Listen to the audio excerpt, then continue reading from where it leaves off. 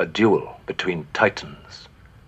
My golden gun against your Walther PPK. Each of us with a 50-50 chance. 6 bullets to your 1. I only need 1.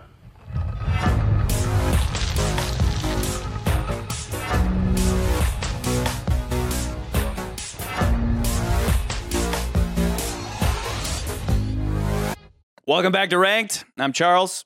I'm McCurdy. I'm Nathan. Oh, God. Man, there's only 3 of us, and we still had an awkward pause. The man with the golden gun makes a unique turn in the world of 007, bringing us into the personal world of James Bond himself, so far as his reputation as a spy within the shadow world of spycraft is concerned.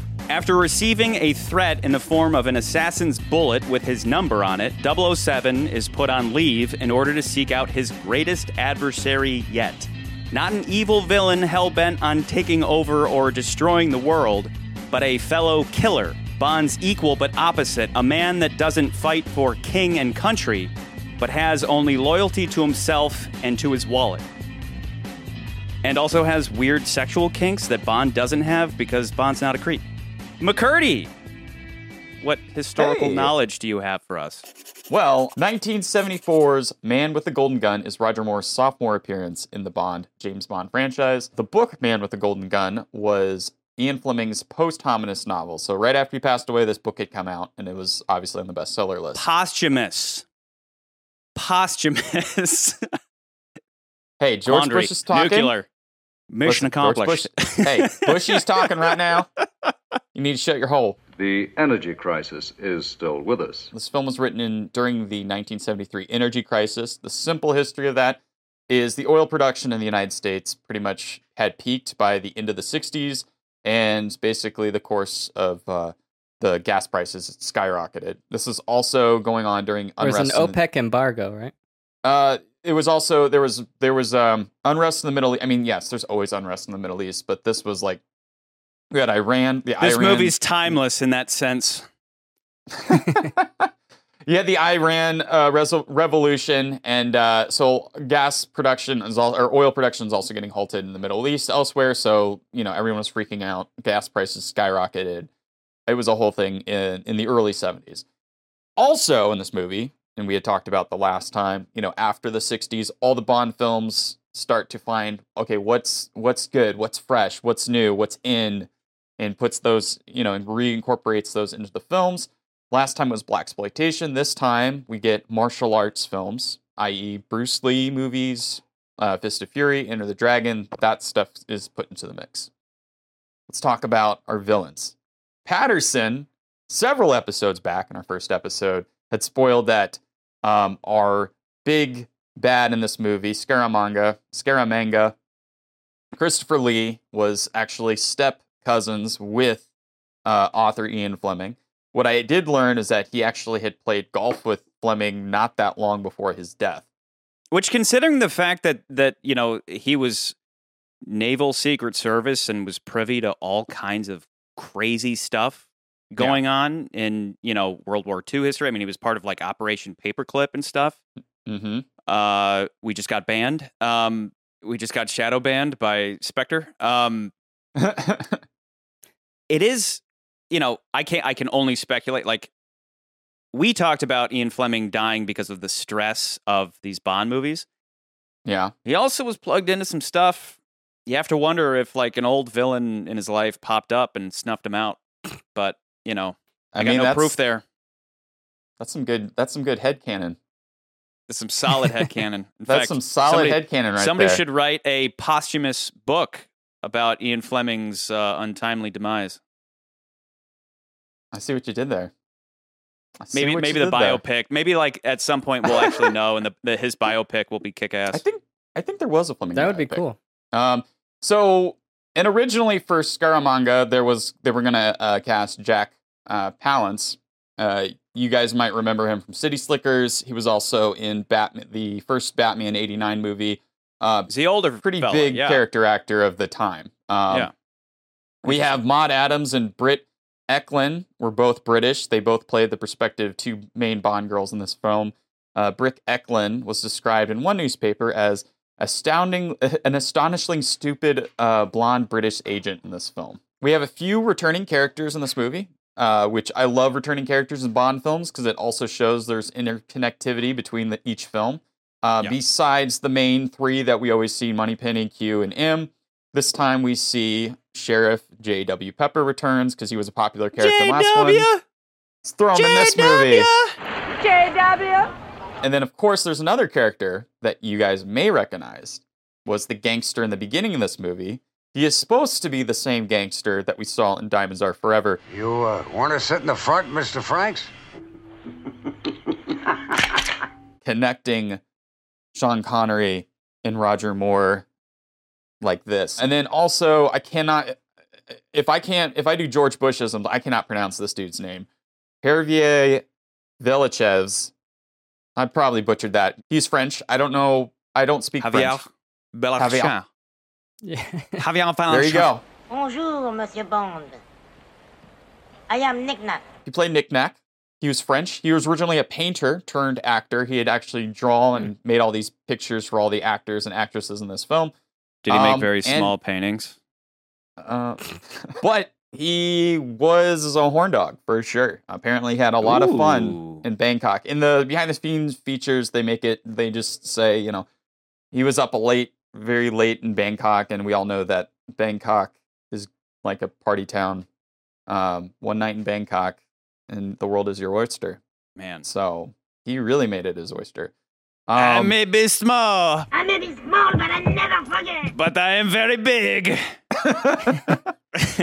And then you guys should know he was in the television show Fantasy Island. That was his claim to fame prior to this movie, which that movie kind of gives that vibe, considering they're on that a literal fantasy island. Yes. His little island. Yeah, the location they filmed at is a very beautiful location, right?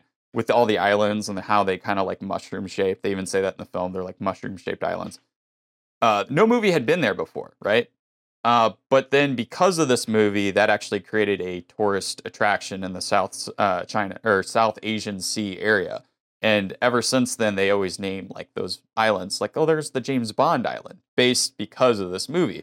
When they were making the movie, though, they were in such a secluded area, away from civilization, that they stayed at this hotel. And like Christopher Lee didn't know this till years later. Guy Hamilton told him that, like, dude, that hotel we stayed at used to be a brothel.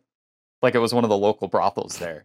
So he's just kind of weirded out by that. Meanwhile, didn't know the difference. The Golden Gun itself, there were two versions of it made for the movie. You had the solid version that was able to like shoot like a cap or whatever, it made that effect.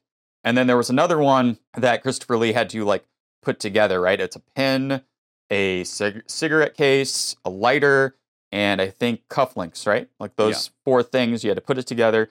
Well, he actually had to do it himself and had to do it like he wasn't looking because he had done it 100 times. So he had to actually practice doing it. Like he gave it to the prop guy. The prop guy was able to do it in like 2 seconds. And he's like, how did you do that? He's like, well, I take it home at night and I practice it. So that's probably what you should do. So he had to practice that a little bit. The coolest weapon we've come across. I agree. And you can buy these online, and I donate to the Patreon we don't have, so we can all buy golden guns, please.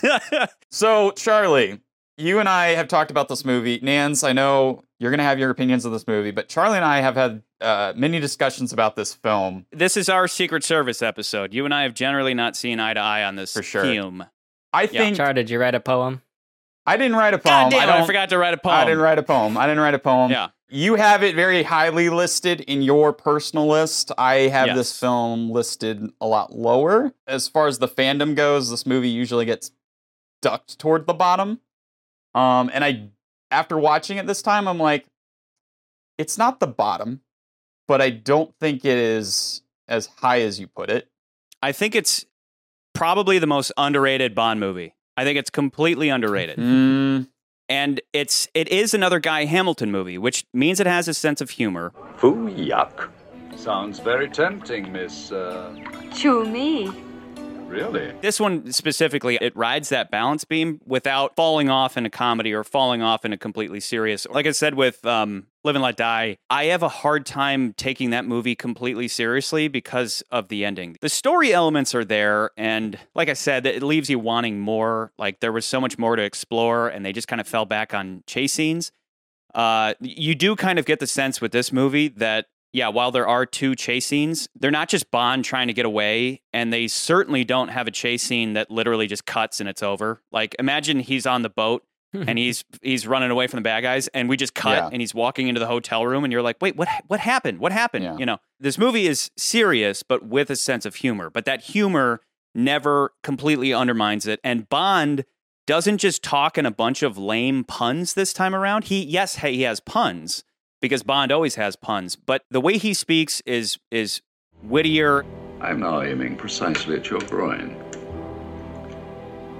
Says speak or forever hold your peace. How will I recognize him? Tall, slim, and dark. Says my aunt. It's smarter, and it's not just lame, groan-worthy puns. Quite revealing. Yeah. They definitely reel it in a bit more for this one. Yeah. It's a fun and cool spy movie. And like I said, it manages to ride both those extremes of the goofy and the serious without completely falling off the balance beam onto goofy, like Diamonds Are Forever. It doesn't have the usual Cold War story. Now we have this, it's just serious personal business between 2 equal but opposite professionals. And that's what's so unique about it. And that's what makes this kind of break out and be more interesting than like just the same old, because now we do live in this zany world. Like we said last time, like Live and Let Die really brings, Diamonds Are Forever is just like jumping the shark. But with Live and Let Die, it became like, we live in this zany world where anything can happen, like the super spy world where anything can happen. Well, it's like take less focus off of the Cold War and try to find something else that Bond can do. And that's what I feel like this movie also does. But I don't think... This is where I think like you and I maybe differ. Like I think we both agree that Scaramanga is great in this movie. I think Christopher Lee's performance is great in this movie. My name is Scaramanga. Francisco Scaramanga. I feel I know you, although I never thought we should ever really meet. I think he's just the best bad guy we've come across yet. Yeah, I think he's phenomenal. I think he's great. I agree with you. I think he's great. But I do think the plot of the movie, some of the scenes in the movie, don't really make the movie great for me. And some of the other things in it, and I agree with you. I think Bond's better in this movie. But there's things in it that I'm just like... I think Roger Moore is so much better in this movie. I think, again, last time around, he was just like... He's trying to figure it out. He was like a comedian. It was like he was stuck in his old role of like the funny man on TV. This movie, again, for the millionth time, as a Bond purist, Roger Moore is a fucking asshole in this movie, and I love it. He's an asshole to everybody, and it makes sense because this time it's personal. There's no, they straight up in the beginning of the movie, they're like, you're going on leave. Like, we're taking you off your mission. Why? Why am I being taken off my mission? Because this one of the top assassins in the world is trying to take you out. So your job is to go sort that business out because we can't be jeopardizing your current mission with like this happening. Let me double dutch in and say you're talking about Bond being an asshole in this movie, and you like that. And for me, it's not that he's an asshole that bothers me. Like, I think the last time I mentioned something about how Roger Moore, they kind of wrote him like Connery, and it didn't really work out, and we don't really have really great examples in that movie. This movie has one of the 2 scenes that stick out to me, because while you're like, oh, he's an asshole, he's awesome, I'm like, Connery never really was like this. And it bothers me. Specifically, the first scene he has with Maude Adams. Oh, you're hurting my arm. I'll break it unless you tell me where those bullets go. No, I can't. His first scene with Miss Anders kind of bothered me. It's not so much that he's pulling her arm, but it's more or less that's kind of the first thing he goes to. At least if I'm remembering correctly. Because I think Connery would have been a charmer. You mean the woman pointing a gun at him? She had a gun on him. He had a gun at him? Okay. Yeah. I don't know. There's something about that scene, though, that just seemed a little off to me, I guess. He does, what feels to me like left field, because, in that situation, I feel like Bond could charm a woman into not killing him. And he doesn't charm her. He grabs her arm, and, you know what I mean? I could see him being like, now, like, why do we need to, point guns at people? Like, this is, and like almost brushing it off, because that's where I could see Bond going with it. And it just seems But at the very same odd. time, you could be sitting there being like, well, Bond just solved the problem with his dick again. Like, how do we save the world from Goldfinger? Just bang his girl. Like, you could be sitting there being like, that's the easy way out. He surprises her in the shower and she pulls the gun out on him, and then he disarms her. But he disarms her, and then he's pretty mean to her for like the whole time. Where can I find him? I don't know. And it's like, I feel like Connery Totally. at least would have been like at least charming about the whole thing, even if like someone was pointing a gun at him. What would it take for you to see things my way? Do you come here often? It's no good you trying to escape, Mr. Bond. There is something I'd like you to get off your chest. Put this down. I see why these packets carry a government warning. Give me that. Certainly can damage your health. Like, it works with Connery. There's something about Connery that he gets away with being mean. But like, more to me, because I guess the movies that he's in are so much more humorous and so much more lighter in tone, it seems a little off. It seems slightly But off that's to me. where I disagree, because this movie, as it is, without any of the other movies, including Live and Let Die, this movie, as a self-contained movie, I think he is closer to Bond. I think him being an asshole, again, and then you throw into the mix that he is, this is a personal thing, right, for him. That's where I'm like, great. If only he could always be this way. I wish he was always this Bond. The fact that they go back to a more comedic Bond is like, whatever, that's fine. That's like a different issue. But for this movie as it stands, I don't see it as him trying to be Connery. I think he still has that charm. He still has his Roger Moore charm. Good afternoon. A water pistol. But he's an asshole to everybody. I'll say I didn't mind it, and I actually prefer his rendition of Bond in this movie to his first go at it. Bond I thought should be an asshole. The toning down of the punniness made sense, turning up the aggression. I mean, his life has been directly threatened, and he's a super spy. He's doing what he has to do, and as Charlie has mentioned in the past, like, sure, he is distracted by women at times, but it's generally speaking, the job comes first, and that's how I kind of interpreted his first scene with Miss Anders, is like he had to do what he had to do, and she had a gun pointed at him. His life is in jeopardy, and he's just trying to get information that he needs. You're improving. I don't want you to twist my arm again. I don't want to either. She's just like the key to what he needs, and he takes it. So he's an asshole to Lazar. He's an asshole to Miss Anders.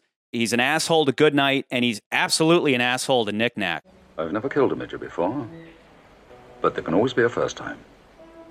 Oh, monsieur. It's like one of my favorite moments in the movie when he does that. You. Kill you.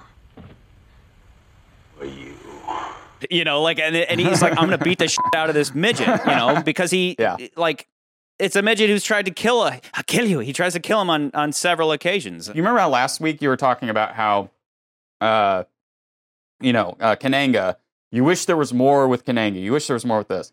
And I feel like that, I kind of feel the same way with this movie, where I feel like there should have been more of a dual thing. And even when I was reading about the history the research of this movie, it was like there was 2 scripts for this movie. Originally, it was Tom Mankiewicz's script. And then Richard Baybaum, who had written all the other movies prior to this, all the Connery films, comes back, does his draft of it. So it's a story between the two. It's basically he took both. And in the previous scripts, though, there was more of like this, what I think we perceive in the movie, which is great. With Scaramanga and him, they're compared to each other. They're both assassins, essentially, even though he's a spy and all that stuff. There was more of that in these original scripts. And I'm curious what that would have been. But I do feel like this movie, one of the things that kind of dumbs the movie down for me, and it's not even the main thing really, is the fact that like the energy crisis is a part of this movie so much that it really dates the movie more so than even the previous films do with like the space race and You Only Live Twice and stuff like that. But this movie is not about that. This movie, let's be clear about that. I didn't get the energy crisis impression. This movie is absolutely not about the energy crisis. The energy crisis is just a backdrop for this playing out of this drama between these two men. The energy crisis is still with us. It is indeed. And I can't jeopardize it or any mission by having Scaramanga hop up and put a bullet in you. If that was the case, then the movie would end with Scaramanga getting killed. But it does. It doesn't. But it does. The movie ends. The movie opens with establishing Scaramanga's whole business with like his most dangerous game set up between him and Nick Nack on his fantasy island. The movie then ends with that, and then the energy crisis Solex thing is just an excuse to have the whole place explode. But the climax of the movie is when Bond shoots him in the heart, and we get that fantastic reaction of that's. I will say though, I do wish that when they cut back to Bond, I really wish they would have done a first person perspective, just like the turn and shoot. I wish they not looking through Bond's barrel or not looking through a barrel or anything, but seeing Bond head on, like with the gun pointed at him. But that is the climax of the movie. But the Solex stuff is so much a part of the plot of the movie that drives the whole But that's film. not what the movie's about. That's the MacGuffin. The movie is about these two men. It's not about the energy crisis. That's just background.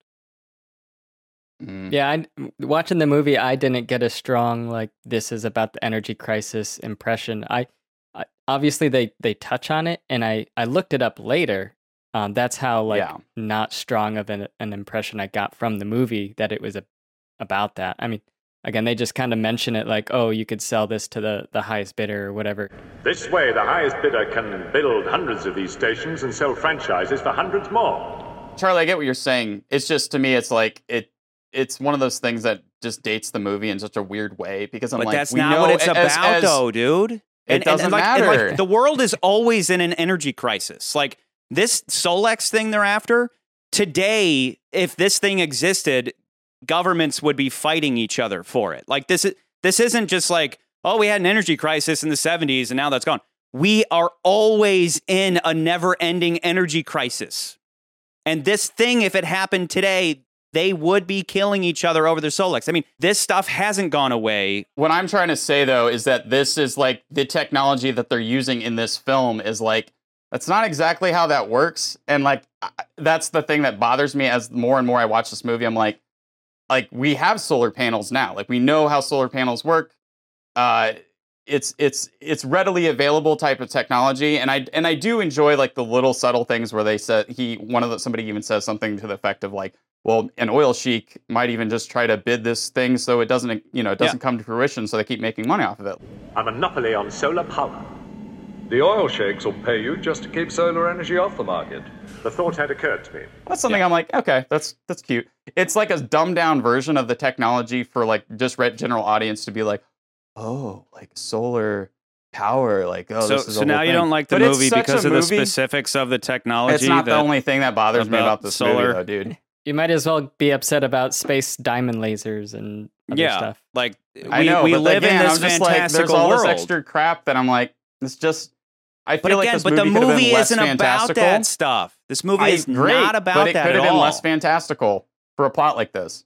But what is you're saying that the technology is fantastical? The technology stuff is fantastical. The car plane is fantastical. And it does exist, but it just seems so silly to me.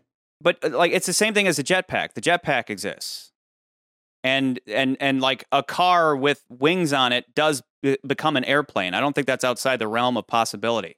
And the thing does exist. The thing about it for me is like when you watch the movie, it's a goofy thing. It is a sight gag in itself. Versus like the jetpack, I can buy. The little Nelly, I can buy that. But then you see the sight gag of a car with wings on it, and you're like, okay, that's a little. I don't take it that way. I don't take care, it as, but like it's those little things that kind of tick the movie down for me. But what I take the car plane as is Bond being bested by his equal but opposite. He chases Scaramanga all the way into this building, He thinks he can just go in and take him out. And the guy literally pulls a Bond on him. Like normally it would be Bond running away from bad guys, going into that little hangar thing, putting wings on Q branch style and flying out of there. I mean, Q even says that they're working on a car plane. The only gadget Bond gets is a fake nipple. Yeah, exactly. It's a very not gadget heavy movie. But like normally Bond would be the one running away in the airplane car, and Scaramanga pulls a Bond on Bond himself. Again, showing that he's like, dude, like you and I we're not so different, you and I. Like they are equal but opposites. Remember how we were talking about how Red Grant, for some reason, he suddenly cares about money, where it was like he was all about the mission, and then suddenly he sells out. With this guy Scaramanga is all about the dollar bills. Yeah. Like he's constantly talking about gold and money. The KGB recruited him there and trained him in Europe, where he became an overworked, underpaid assassin. You live well, Scaramanga. At $1 million a contract, I can afford to, Mr. Bond. You work for peanuts. A hearty well done from Her Majesty the Queen and a pittance of a pension. Apart from that, we are the same. Scaramanga is all about the dollar bills, and he's only loyal to himself and his wallet, and then you have Bond. So it's like everything in this movie I just see as an argument about the two of them being equal but opposites, mano y mano, throughout. And the movie is literally bookended with the Funhouse duel. And that's where it's like, that's the movie, is that bookend. I mean, the first duel ends with him with his eye on the prize. Don't you see you're the only man in the world who can kill him? And what gives you that idea? The way Scaramanga speaks about you. Even has a likeness of you. Because think about that. Think about being Scaramanga. You're the best at what you do, and you're so bored that you have your little servant hiring people to try to kill you, Most Dangerous Game style, right? And he always wins. Like, he's beat everybody so far, and he's bored. He wants that top prize. And again, if you ask me, what have I said every episode? Every bad guy needs a reason to keep Bond alive, because when they don't, like Live and Let Die, eventually the story just feels contrived, because it's like, well, we put Bond in this situation, he got out. In this situation, he got out. It's cool and clever and creative when they have a reason to keep him alive until they don't, and then they try to kill him. With this movie, it's the ultimate reason to keep Bond alive, because he wants to have a fucking mano y mano, literally a take 20 paces, turn and shoot duel that ends in a fucking fun as hell funhouse. That's why I love this movie. It's not about the fucking energy crisis. It's about these two guys.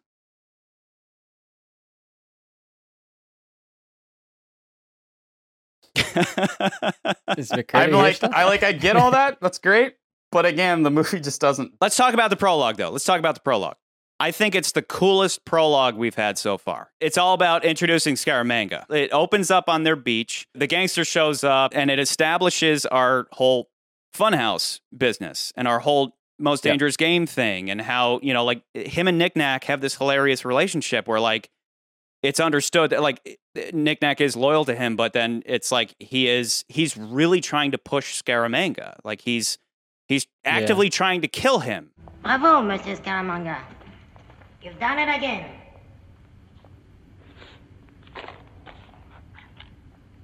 This one was the best, n'est-ce pas? Not bad. Not bad at all. But you'll have to do better than that if you want to come into my money. I get you yet, and I'll enjoy every sou you leave me. You'll be the death of me yet, Nick Nack. I think this prologue is so unique where, I mean, even Goldfinger had a prologue that had nothing to do with the story. I mean, which I consider just a wasted prologue. Like, it's cool to see Bond in action, but we established, but we did establish, though, that it's like one of the first times that became a trope in the franchise. Like, the first prologue ever was in From Russia with Love. Yeah, and then it introduces Red Grant, and it's actually I think that one was really long, isn't it? It's exactly 1 minute 52 seconds, according to his boss. Remember, he's like, exactly 1 minute 52 seconds. That's excellent. Well, that one and this one are the only two without Bond. Let's just go through them real quick. So the Dr. No doesn't have one. It does the turn and shoot, and then it goes right into the opening credits. Yeah. So there's no prologue. From Russia with Love has the fake Bond introduction hunt. to Red Grant, but Bond is in it like we think it's Bond, but it's not Bond. It's a fake Bond. And then Goldfinger, he comes out of the water, he blows the thing up, and then he goes to bang the chick, and she betrays him in the shocking. And then Thunderball has the guy getting killed, killing Jacques Bouvard to avenge some buddies, and then taking off in the jetpack. You Only Live Twice was Bond getting killed.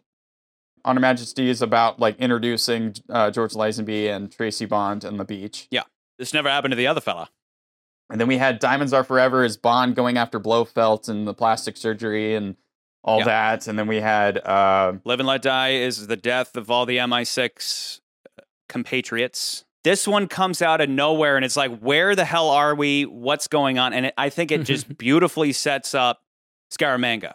And then you even bring Bond into it with the likeness of Bond that he shoots the fingers off, which then directly ties into his death, which we'll get to later. This movie's like, hey, we need to kill Bond via Bruce Lee movie. Yeah. This is what this movie does, and this is one of the dumbest parts of this movie. And I only say that not because the action of it or that stuff isn't cool. Like, I'm like, cool. Like, I like Enter the Dragon. I like a lot of those Bruce Lee movies. They're great. But it's almost like the movie puts the handbrake on it, and it's like, wait, we got to come up with a reason why not to kill Bond. We're going to send him to this place where we have kung fu fighters to kill Bond. I'm like, really? Like, that's how you're going to kill him? Like, the other guys were like, we're going to send him to an alligator farm, and he's going to get eaten we're going to leave him on an island, he's going to get eaten by alligators. Which I think that's great. I think the farm is great. Also, because the farm had their heroin production. It's the same thing, though, right? Like, you see, it's the same exact concept. Like, literally, take him to the farm is the same thing as take Mr. Bond to school. Take him to the farm. Take Mr. Bond to school. And at that point, I'm just like, come on, guys. Like, you had Nick Nack with the trident, and he could kill him. And I was like, come on. But that makes sense. To say don't kill him, you're literally in my home, makes sense. Stop it! Not here. This is my home. Fine. Take him elsewhere. Fine. But don't take him to a dojo where he can easily escape, or that like his one ally at this place is usually like, are you all right? How did you find me? High Fat owns this place. High Fat owns this place. Like, I knew this place existed. That's how we ended up here. And then it just so happens that my two what was it? His nieces, right? His nieces come out and kick the whole fucking dojo's ass, and you're like, "This is cool." Wait, are you saying that? Just are you saying? How dare you say that women can't? You're just saying that because women kicking a man's ass. How?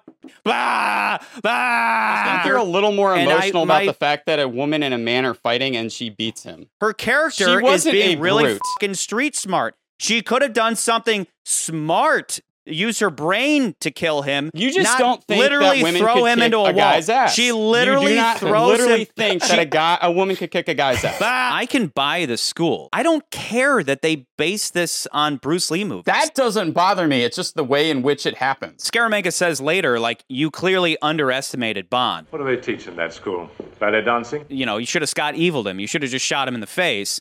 But even Scaramanga, like, you get the sense that Scaramanga wanted Bond to live. If Bond would have died, he would have been like, oh, well, then Bond's a bitch, like, and he's not number one anymore, and like, I wouldn't want to face him anyway. But like, you can tell that he's like gratified that Bond got away, and he knew that Bond would. He's like, Bond's gonna kick your ass, High Fat. You're a fucking idiot. But they show right away, if you're really scrutinizing the school, they show right away that these motherfuckers mean business. They literally have two guys come out and have a sword fight to the death. I mean, it's like, maybe the guy pulls through, but the guy literally cut his guts out, right? So then it's quite clear in that moment that Bond is going to be their punching bag. And like, I almost wish that like nowadays with like a grittier Daniel Craig movie, they would have beat the shit out of him until he was like bleeding and all that. And then maybe he would have been rescued. But we're still living in our like super spy world where like we're not in Daniel Craig covered in blood world yet. Yeah, it doesn't. To me, it's just like it could have been something more, and that scene just doesn't Bond, work. you get something from that scene. I do love the moment where the guy's like doing his routine, And then it's like, Bond, you're going to face off against this guy. And the guy bows and Bond bows, but then Bond just kicks him in the face. And that's Bond being like, I don't abide by your rules and I'm going to do whatever it takes to win, which at the end of the movie, that's what Bond does. Bond gets off the beaten track in the funhouse and starts crawling around behind the scenes to flip the script on Scaramanga. I see it as the exact same thing. Like, you think I'm going to do this. You think I'm going to abide by this, but I'm going to f*** you up, taking advantage of anything. If I can find the higher ground in any way, I'm going to find it. So he bests that one guy. Then they bring out Chula! Chula! And Chula looks just like Bruce Lee. He's clearly their Bruce Lee. He comes out. They have a fight. It's honestly kind of a weak fight. I chalk that up to like this. Again, this isn't Daniel Craig. This is like Roger Moore, who's like 65 at this point, and he's kind of slow. I mean, at one point, it straight up looks like Chula is about to give him a coup de grace, and then he lets Bond get up, and Bond just kicks him, and you're like, wait, what? So there certainly are some missteps, but the misstep for me is when not that Hip shows up with the nieces. Like, that's like whatever. Like, they know that Bond's missing. He came back to get Bond at High Fats. Bond didn't show up. You can put two and two together that he would then go looking for Bond. It's coincidental. It's movie coincidence that he happens to pull up just as Bond swan dives out the window. Whatever. The misstep for me, though, is when they're running away across the bridge and they get in the car and Bond slams the door and Hip assumes that he got in. And that's fine. I mean, people do that to me all the time. They assume I've gotten in the car and they take off, but they usually stop and let me get in. Hip just keeps driving, and it's just an excuse to have Bond run past and jump in the boat and have a boat chase scene just like we had in the last movie. That's the misstep for me. But all the stuff up to that, I'm fine with. For me, the movie is super strong up until the whole Bond gets captured by High Fat, thrown into the karate school, and then the whole chase scene where we see J.W. Pepper again. That's like literally in the middle of the movie, too. I think that's like the middle half of the movie. It just kind of goes like this. It's just like, it's like shoehorned in. Like, we need a bunch of action right here. Okay, wait, here's the thing, though. Nans, you didn't like J.W. last time, right? You said that was like Diamonds Are Forever you didn't want. McCurdy, you and I enjoy him. He is definitively Goofy Bond. Like, J.W. Pepper would not exist in today's Bond, right? No. When Bond gets goofy again, as it inevitably will... Can I get a vodka martini shaken? Oh, you know what? No. Can I get a vodka and Red Bull pint glass, please? Thank you. No. They might bring back a character like this, but J.W. worked for you last time. Mm-hmm. Why is this J.W. different?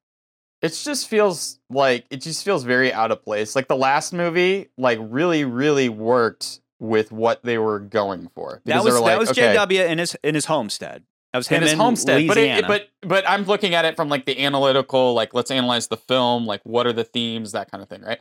Yep. Last movie, it really works because we have black guy versus white guy, right? So how do we make it, again, like they even said, like, how do we know that the white guy's going to win, so how do we kind of just direct the audience? We'll put a dude that we can make fun of in the movie, and you and I enjoy the hell out of that guy. I just don't remember. I mean, that's again though. That's superfluous. That's like if you're just watching the movie, you don't gather that. You have to. That's outside knowledge bleeding in. My whole take on JW this time around is it would have been one thing had Bond just gotten into that car and JW was just sitting there. You'd be like, what the f***? But they at least set him up that he's there on vacation. Now, you can say that's coincidence, but again, we live in this crazy world. My honest take on JW this time around is I think he's more fun because now that they've switched him to an ally, he kind of becomes like our like meta audience. What the hell is going on? I argued before that like with Diamonds Are Forever, I'm like, wait. Everybody in the world suddenly knows who James Bond is. And it was like technically Tiffany Case was part of an evil organization or like part of a criminal organization. But the way they revealed it was with like a James Bond Playboy thing. And it's like, you just killed James Bond. Like it's clearly meant to be meta and like self-referential. Like I used to make this case about zombie movies. Like you have zombie movies where people know what zombies are. And then you have zombie movies / stories where people don't know what zombies are. So when Living Dead come about, they're like, oh, they don't say, look, a zombie. They say this dead body came back to life. You know, there's a difference. Diegetic means within the universe of the story, within the universe of the movie. Yeah. Non-diegetic is outside of that. The most generally used case of this is diegetic and non-diegetic sound. So like diegetic sound is like any sound that the characters can hear within that film universe, that sound that they can hear. Movie scores or whatever that the audience hears, that's non-diegetic. That's outside of the realm of the story. In Diamonds Are Forever, Bond's reputation is somewhat non-diegetic. You just killed James Bond.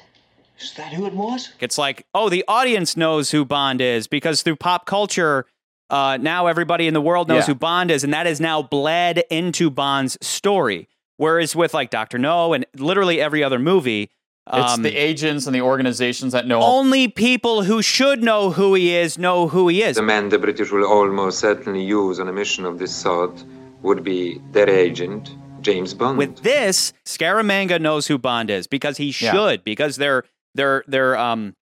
peers. We have so much in common, Mr. Bond. We have so much to discuss, and we will never have this opportunity again. The weapons manufacturer knows who Bond is because he should, because he lives in that shadow world. An unexpected honor, Mr. Bond. Your reputation precedes you. All of these people know who Bond is because they should. J.W. Peppa knows who he is because he had a previous run-in. Now, I know you. Oh, no. You're that secret agent. Secret agent? That English secret agent from England. We don't have a scene where like some tourist recognizes Bond, like, aren't you? I saw you on the Today Show. Like that doesn't exist. Yeah. Everybody who knows Bond should. So he kind of becomes like our meta audience where he happens to be in the car, which is, it's a fun moment where Bond just peels out and he's like, what the hell is going on? And then he puts two and two together and he's like, you're chasing somebody. You're chasing somebody. Who you at this time, boy? Yeah. It's a fun callback to the last movie. He is what makes that chase fun, just like he's what made the chase in the last movie fun. So again, my question to you is, why does he not work in this movie if you loved him so much in the last movie? I think I do like the conflict between the two in the last one. Like I like the idea of this guy, somebody who is a country bumpkin essentially versus a suave British agent, and they're at each like they're adversaries sort of. Like he does, like Bond doesn't know that they're adversaries, right? Like I think that you have that chase has dual things going on, right? Like you got Bond is in his whole world. He's dealing with Kananga's people. He's on the run. Yeah. You're watching it. Like the audience is watching it. At the same time, there's this other story also going on that is interconnected with it, with JW, and he has a lot of great lines in it. And like that's the other thing is just I think, and it's not that I don't like JW in this movie. I don't like him as much. You know what I mean? Remember Mrs. Bell from the last movie, who just was the woman who happened to be in the airplane when he jumped in? Yeah. JW is Mrs. Bell in this movie, where he's sitting in the car. He's like, how about a demonstration, boy? Yeah. And Bond gets in. So I assume the script originally just had Mrs. Bell, just a random person, but instead they brought back JW. And then you have that moment where JW is like, he's like, wait a second. Like he's putting two and two together. The audience is putting two and two that he's putting two and two together. I think that is just heightening the material. Now, if he had one more minute in the movie, it would probably be too much, but you have the scene that sets him up. And then you have the scene that pays it off, and he still throws out some fun racist stuff, and that's always nice. It's personally for me, I like the first movie a little bit more as far as his stuff. Like I like the Sgt. Pepper stuff. I'm on the other end of the spectrum, I suppose. Like obviously, he rubbed me the wrong way last episode, but in this one, I actually disliked him less. I think I maybe even liked him when I first saw him, and I was like, oh no. And then we get the fun chase scene, and that was all fun. Although they went a step too far with the whole car jump with the slide whistle. Let me point that out. So that is one thing about this movie that people hate about this movie. You're not thinking that. I sure am, boy. Never heard of Evel Knievel?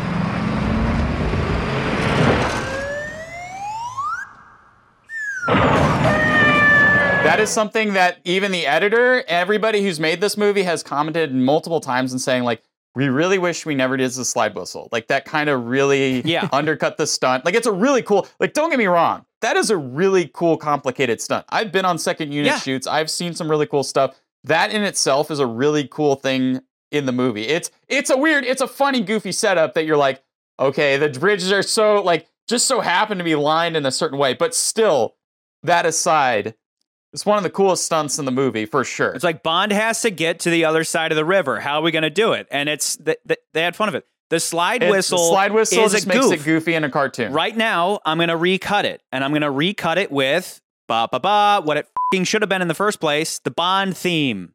Yeah. Silence as he's going over, and then would have been so. That's what they would do today, and everybody would be everybody in the editing room would be like, yeah, that's better. And then some intern would be like, how about a goofy ass slide whistle? And everybody would be like, you're fired. Get the f out of here. You're done. And they would have just put in the Bond theme. And I'm right now, I'm cutting it in. Boom. Never heard of Evil Knievel.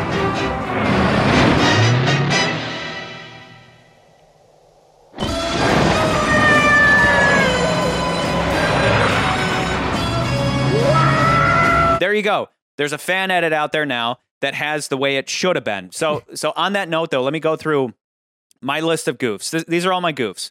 So I already covered the whole driving away from Bond at the school, which, by the way, that's another missed opportunity. I kind of wish when the first time that they were driving the nieces, and he's like, I got to drop the nieces off. Maybe it's assumed that they're going to school because they're wearing uniforms, right? But I kind of wish he would have clarified that. I wish Hip would have been like, I got to drop the girls off at school. And then later he's like, I was dropping off at karate school. Yeah, that's the thing that's jarring about night, that. Is like he drops down at night, and then the next time you see him, it's daytime. It should have been day. I'll drop the girls, come back here and hang around. If it was me, he would have said, I'm dropping them off at school. And who maybe it's karate's I at say night. get rid of the nieces and just have Hip be good at kung fu or something. Forgot to tell you. Their father runs the karate school.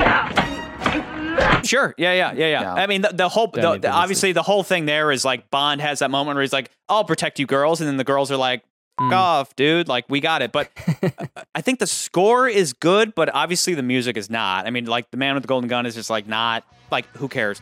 Songs are never going to determine. Yeah, like, exactly. Like, what we have here is a situation where whenever they have a hit song, the follow-up is usually not as good, and everybody's like, that song's awful. And it's like, this song, maybe you could argue it works for this movie because it's very on point. The lyrics are all about the man with the golden gun.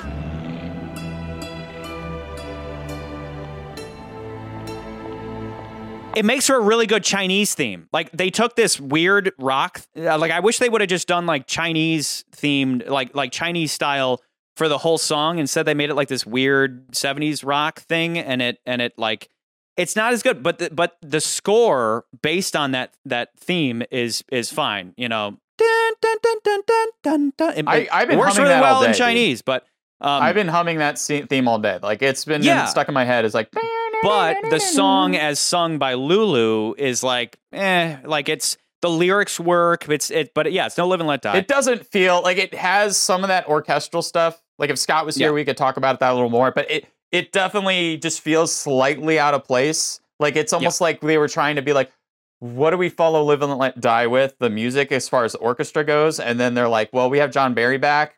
And then they were trying to try to figure something out, and it works with the movie and like this kung fu thing. And it doesn't. Can we just get you for like a day, Paul? Can you come in and like it doesn't redo this song? It's not as good. It's just not as good. It's fine. Like, I don't hate it. Absolutely, I don't like. It's not like, oh, I hate this one. But it's okay. Fine. So it opens, and it's like, whatever. And then it closes too, and the closing song is good night, sleep well, my dear. No need to fear. James Bond is here. Good night. You know, and you're like, what? I do like, though, that James Bond is here. Like, have no fear, James Bond is here. I do kind of like that. Thematically, it fits into the movie so far as it's like, Bond's reputation is what's at stake. So it's like directly calling him out in the song kind of works for me. But overall, like just the music at the beginning and the end doesn't work, but the score overall works. So I count that as a goof that the music is whatever. The driving away from Bond at the school. Bond would totally have noticed the fuel line. I do love the scene with that. For you, mister, 20 baht. I'll tell you what, Sonny, I'll give you 20,000 baht if you can make this heap go any faster. 20,000 baht. I'm afraid I have to owe you. Bloody tourist. Bond would totally have turned that fuel line on, but like whatever. I just wanted to point out, like, that is Roger Moore's was like least favorite thing in his movies was throwing that kid in the water, apparently. Really? Because even more than torturing Maud Adams. I don't know if she's double jointed, but he twists the shit out of her arm. Yeah. But like, why is it a bad thing throwing that kid in? He knew the water was really unclean, and he was like, he had to throw this kid in the water, and he like hated it. Like he just every time that scene made him cringe because of that. And it's always been pointed out for like UNICEF or something. Yeah, like he's like so Roger Moore, the person, is definitely it's not just a bad Bond. look, maybe. Yeah. He's like, this is I'm really not James terrible. Bond. I'm Roger Moore. We're throwing this kid in the water who, you know, is like getting his one shot and being a movie probably ever. And is very lucky and fortunate to do that. And he's throwing this kid who probably doesn't have a lot of money to begin with. Maybe, I don't know. Dude, I'm if I was that assuming here. kid, I would have been like, dude, hit me as hard as you can. Like, Yeah. You know. But he really didn't like that. Oh, but you're a poor indigenous child. Oh, no, he's a kick-ass kid. Pretty lady, 100 baht. No. 80 baht. 60 baht. The kid jumped off his own boat and swam over there. Like, the kid is cool. He's literally a river rat. Like, he's a badass. Yeah. And I honestly wish I would have liked the kid to come back. Even like when JW's wife is like, oh, I want one of those elephants. Like, that if the kid could have been there to be like 200 baht. And she's like, 200 baht? That's a steal. Like, that would have been a fun way to cap off that kid and have the kid, like, get what he wants. Or like him saying, because doesn't he says, like, you're a very handsome man. Like, this many instead, you know? Like, well, he's like, pretty lady. Pretty lady. Yeah. You're a very pretty lady. 80 baht, 60 baht, 40 baht, 20 Yeah. baht. Like, that kid could have used one more scene. And then the sumo butt. The sumo butt is my final goof. Like, those are I have 4 goofs. And the Why sumo does he butt. go straight for the butt cheeks? Nans, can you call your mom and let us know about sumo wrestling? Like, if you does your mom happen to know that if you grab a sumo wrestler's diaper and twist it, does it hurt? If it hurts his nuts, then it's brilliant. If it doesn't, then it's stupid. That was I'm what gonna I guess got. no, because when they in actual sumo wrestling, I'm not an expert or anything, but I swear that's like part of the main thing they do is like grab each other's. I'm gonna call them diapers. I'm sure that's not. Do they what grab them? They're called. Yeah. I'm pretty sure they grab onto those things, and like that's what they use to like throw To each throw other. them off. You the would circle assume and that stuff, it was right? a rule that you couldn't touch it, but unfortunately, I don't know a fucking thing about sumo wrestling. So, like, if some sumo guy was like, "Oh yeah," like, never touch another man's diaper, like that hurts your balls, bro, then I'd be like, "Oh, good job, Bond." Yeah. But otherwise, that's goofy, right? That's like, Yeah. you know. But and I put that like those are the 4 goofs. That's it. That's all I have for goofs. Like everything else, I think Roger Moore stepped it up for this. It's personal. Scaramanga has a fitting death. I think a giant fart explosion is not fitting, right? Scaramanga died like straight up duel style. Here's my list of setups and payoffs, and let me know what you think about them. They may or may not be in order. So we get a little touch of Scaramanga being cold to Miss Anders in the opening. Setting up her betrayal or that there's trouble in paradise, like literal paradise, which she at one point does kind of indicate that he has sexual problems. Like he only has sex with her before a kill, which is interesting because it's like, again, if Bond and Scaramanga are like equal but opposites, Bond is always ready to go, right? The guy is, whether it's for King and Country or for himself, he's always ready to go. Whereas like Scaramanga, even though like having a third nipple, you're supposed to be like have High sexual says, prowess. There are cults where it is considered a sign of invulnerability and great sexual prowess. but he doesn't.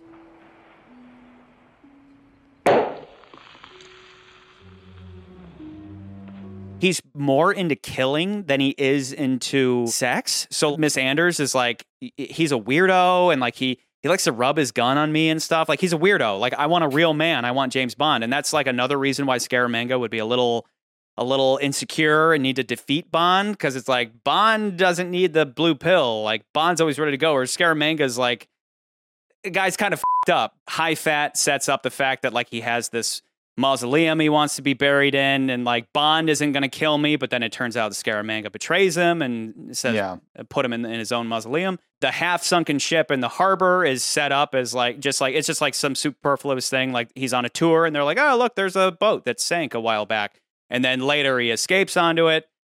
Yeah, that's of course a real ship. I also want to add that they start having this trope of having MI6 field MI6 operations offices in these other places, and they're like always everywhere. very bizarre. Like, we had the submarine and You Only Live Twice. This time we have on this giant boat, and all of the walls are slightly slanted because the whole ship is slanted. That was a cool. It was kind of an interesting creative take on that.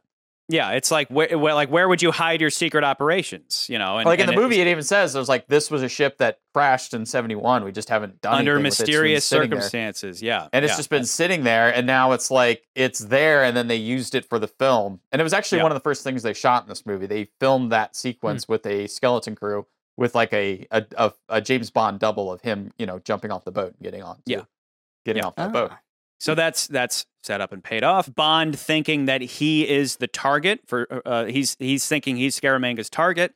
That sets up that moment where he's walking into the bottoms up, and you're like, Scaramanga's about to shoot him. Like, he's got him zeroed. There's no way he can miss. And then, oh wait, no, he was not Scaramanga's target because you know, it turns out later that Miss Anders is the one who sent the bullet. So like, Scaramanga doesn't even know what's up. He's just doing his mission. And so we think he's going to kill Bond. He kills the energy expert instead. Assembling the golden gun out of separate parts, that's set up when he kills High Fat, so that later in the movie, when he faces Bond. But then, of course, the English don't consider it sporting to kill in cold blood, do they? And Bond's like, don't count on it. Like, I'm just going to shoot you, bitch. And he just pulls out the golden gun, which he had been calmly assembling there right in front of Bond. The third nipple is set up in the very beginning, you know, on the beach. A third nipple, sir. And then Bond draws it for Q. Very 007. And then he wears it to pretend to be Scaramanga, which is fun. You think that he's getting the best of High Fat, and then it turns out that High Fat was onto him the whole time. Bond walks past the statues of the sumo wrestlers, and then later he walks past the sumo wrestlers, and then they turn out to be real, you know? There's like a fun little switch on Bond. Scaramanga has a Chinese junk that he travels around with, so when that's there at the end of the movie so they can escape, that's been pre-established. And then the biggest setup and payoff of all is the showdown at the beginning of the movie, and then that's bookended with the end of the movie. Even the little micro setup and payoff of he shoots off Statue Bond's fingers, so then at the end you see his hand and you're like, wait a second, wait, it's got fingers again. Wait, that's Bond. And then just when you realize that, that's when he turns and he just has that second on Scaramanga. That's Scaramanga's ego. That's him being that guy at the school who bowed all the way, assuming that Bond was going to bow too. He took for granted this thing that's always been there, and Bond took advantage of that to f*** him up. And that's all communicated in that look that Scaramanga's just like, oh my God. Like, in that moment, it's almost like, I would have loved if they would have tilted down and Scaramanga had a big old boner. You know, he has trouble getting it up, but Bond, right in that, like Bond, who he kind of has a man crush on, he's like, but you're so cool. You know, it's just, it just gets erect just as he lands on his face, you know. And on that note, maybe Scaramanga lost the fight because what does he always do before a fight? He bangs Miss Anders, but he killed Miss Anders. So unless he's fucking knick-knack, he didn't have anybody to have sex with before his throwdown. So like even that's a setup and payoff where it's like he was so hopped up with the jism in his brain that Bond just, poof, you know. He was able to get him, yeah. Oh, so two things that, based off what you were saying, though, this is more discussion. The first one that I didn't think about, but I thought like the whole thing where you're saying with the shot the fingers, I never really thought about that. But I also think it's funny is that, you know, he shoots the fingers off the guy's thing, and then later in the movie we find a guy has to build a gun. A custom-built model for a client who recently lost 2 fingers. Please. I don't know, that kind of ties into that a little bit. That's kind of interesting. I didn't think about that. Did this mannequin have a real and loaded gun? Well, honestly, I wouldn't put it past Scaramanga to have the statue actually be that authentic as to have an actual loaded gun. But as far as Bond is concerned, it's kind of implied that the last thing he does is go down and retrieve his gun before going back up and taking the place of the statue. I think you've made a lot of great points, Charlie, about defending this movie for not being the bottom of the barrel. And I don't think it's the bottom of the barrel I think either. this movie is far from the bottom. If you can't tell already, I think it's somewhere in the middle. Fucking far from the bottom. I think it's somewhere in the middle. Because there's another setup and payoff that I think is that we need to discuss. And that is the setup and payoff of Miss Goodnight. It's basically, and this is the thing I've noticed with their character, is the movie doesn't really give that character, like they just kind of make the character obnoxiously annoying. And like other movies where the math is sound, when I say the math, things that you were talking about, like the setups and payoff, like that makes sense. That, as Patterson would say, that tracks, right? Just because something tracks doesn't always mean it's going to work for audiences. Miss Goodnight for me is the thing that like makes this movie not as good as it probably could have been. But why? Because she's not a strong, independent woman who's a genius? It's not that. It's not that. It's more of just the obnoxiousness of the character in herself. Like the first time we meet her again, Miss Anders is leaving and you're like, okay, Bond's going to chase after Miss Anders. He's going to go after Miss Anders. But this dimwit drives right inside, sees Bond, pulls up and is like, Bond, I'm here. Yeah. I'm coming to pick you up. And you're like, and Bond's just like, I'm trying to follow a gold Rolls Royce. And the whole time. Then he's an asshole to her, right? You're a great help, Goodnight. Now, get onto the License Bureau and trace that car. AU603, a green rose. A green rose? A green Rolls Royce. There can't be that many in Hong Kong. Courtesy cars. All green Rolls Royces belong to the Peninsula Hotel. Because he's an asshole to everybody. So right away he's like, doesn't good matter night. if he's I don't care if he's an asshole or not. No. But What like I'm saying though, what I'm saying whole is story arc is just being in the way and always being a nuisance to the operation. Then she pulls through. Goodnight always pulls through. So again, you just said that Goodnight drives in front of Bond and interrupts him, and then Bond is like, "Goodnight, you're a useless twit, you asshole." And then she's like, "Hey, Bond, I know exactly where she went. It's a green Rolls Royce. Green Rolls she Royces went right are to this the hotel. Yeah, I know. So she immediately pulls through. I know. Every time Goodnight messes up, she ends up pulling through. And like Bond even says at one point, I'll take care of the maintenance man. I already did. I laid him out cold. You did? Yes. There's more to you than meets the eye, Goodnight. You're more than meets the eye. Like even when he's like, "Hey, Goodnight, I came to rescue you from this guy who is like clearly threatening to you." Like the whole thing is like, if Bond gets killed, Goodnight's gonna get by this guy. Like that's all communicated in their looks. And she takes advantage of that guy who like underestimates her, and she literally just straight up murders him. She's a part of the operation, and that whole scene is like just highlighting like she's a dimwit. She's a dimwit. Because but it's like not, everything though. is She like always he's pulls like, here, through. take the Solex. Okay.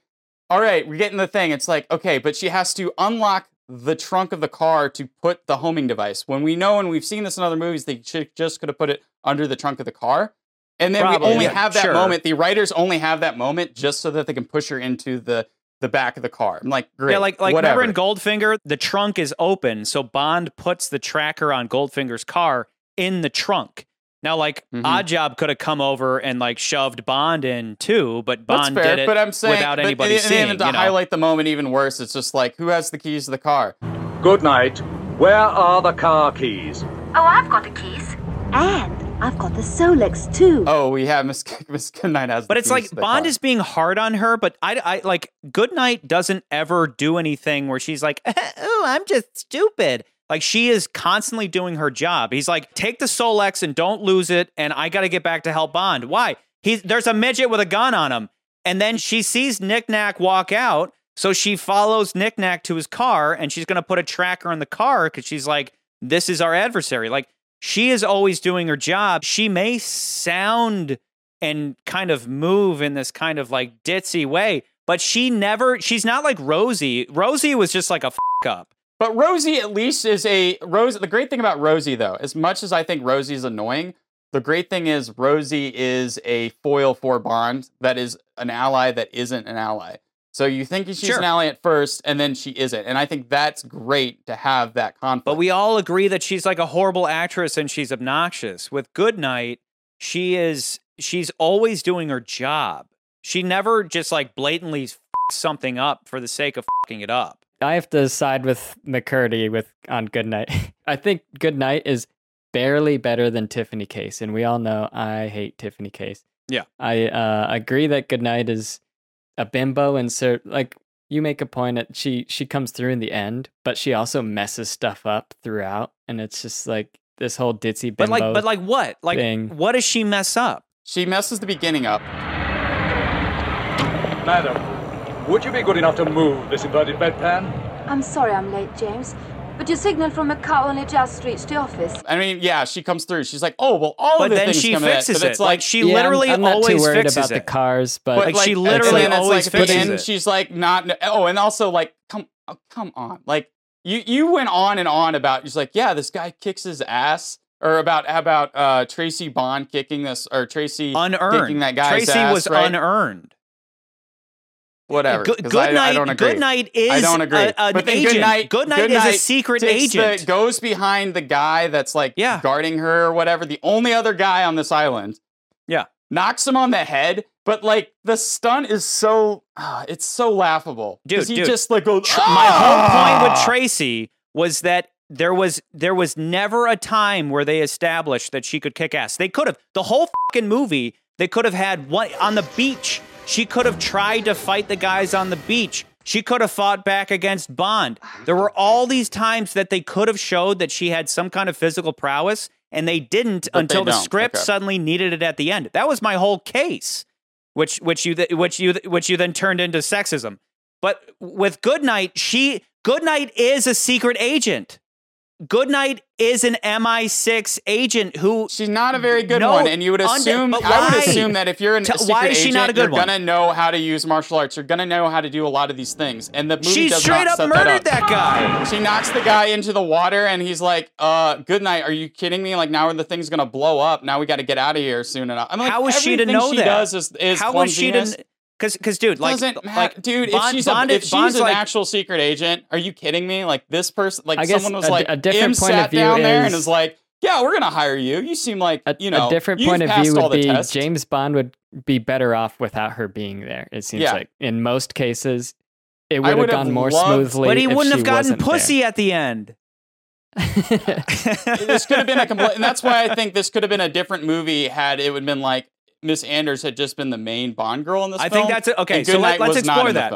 Let's explore that because I do agree that I agree that it would be really interesting if instead because what we have right now as the movie stands, we have this whole thing about Goodnight is just super horny for James Bond. She wants a piece of 007. James, it's wonderful to see you. Everybody in this movie wants a piece of the legendary 007. Like Scaramanga wants a piece of the legendary 007. Goodnight wants to have herself a good night with 007. That's at least understandable. Because apparently, I mean, at one point she's like... It seems like they have some history, too. She's straight up like, oh, geez, James, you must be good. And he has that moment where he's like, I must be good. But probably the more interesting path would have been him going to the island and ending up leaving with... Maybe he spends like the second half of the movie on the island and he gets close with Miss Anders... and she helps him out. Like, maybe that's our different movie, right? Is that he escapes with Miss Anders. Well, I mean, he could have rescued Miss Anders and tried to get the Solix back or whatever. Yeah, I think Miss Anders doesn't die. She gets trapped on the island. At some point, she escapes when it's just going down on the island. And because she's been there so much, she knows about how some of this stuff works. So she can help Bond get the soul. Yeah, there could have been more of a back and forth with her throughout the movie, and I didn't need Goodnight. I really just I'm like, and again, Charlie, like I'm saying, like I've seen in other films, you watch the movie, and like you and I, like we follow the points, we understand how things work, right? How a script is written, and you know, like okay, if for instance, if you know, like, okay, well, the reason they have this in the movie is to create conflict with the characters. The conflict in the characters makes for a better, more compelling story. And I can see the filmmakers and the scriptwriters being like, let's have a character that gets in Bond's way and creates extra conflict. I can see that. But my point is, it's like you, again, with Miss Goodnight, it's like you have a character like, yes, this tracks. The idea that we have this character that gets in Bond's way and it's going to create conflict. That makes sense. I understand why they would want to do it. The problem is, as an audience member watching it, the character annoys me. Like, I'm turned off by the character in itself. Even if you're saying, oh, that makes sense why she would put it under this. It makes sense that she knows, like, she pulls through and does all this stuff. It doesn't matter to me because as the film goes on, I'm like more and more annoyed with her getting in the way of Bond, where I'm like, if she just get her out of the fucking way and then had Maude Adams as the main Bond girl, I would have been like, I'd be a little more on board with the movie. And then you would have this thing where it's now like Scaramanga and then Bond vying for the same girl. They have like, this is my girl type thing. That would even work better with the conflict between the two characters because you want to support that idea that you've displayed to me. It's like Bond and him. They're dual adversaries. But now we have this other girl that's kind of there. Like any other Bond movie, they would have just killed Goodnight at some point, and then the Miss Anders character would have been the main Bond girl by the end of the film. I think it would have been a better movie. My whole thing with Goodnight is I agree she's annoying, but there isn't a single time in the movie other than when her butt hits the master switch button, which is like whatever. I mean, they do that in Indiana Jones. It's just like is she ditzy in performance? Yes, but she never fucks anything up other than at the end, her butt hits the button. Like, that's it. And then Bond's like, hit every switch, and she does, and then you have that unlucky moment where the cloud covers the thing, and she's like, oh, I guess I fixed it. Like, that's unlucky. But other than that, every time she fucks something up, she then corrects it, like, immediately. Like, she continues to show, like, Bond at one point is like, oh, you're more than meets the eye. And like I said, just because something tracks doesn't necessarily make it great. Just because something tracks does not make it good. Again, it's annoying for the audience because the audience is just saying, oh, "Can we get this girl out of here? Can we just shoot her dead?" But I'm not saying that she's not annoying, and I'm not saying that she's great. What I'm saying is your argument is she fucks everything up, and I'm saying she doesn't fuck anything up. She appears to fuck things up, and then she pulls through. She's underestimated at every turn, but she always pulls ahead.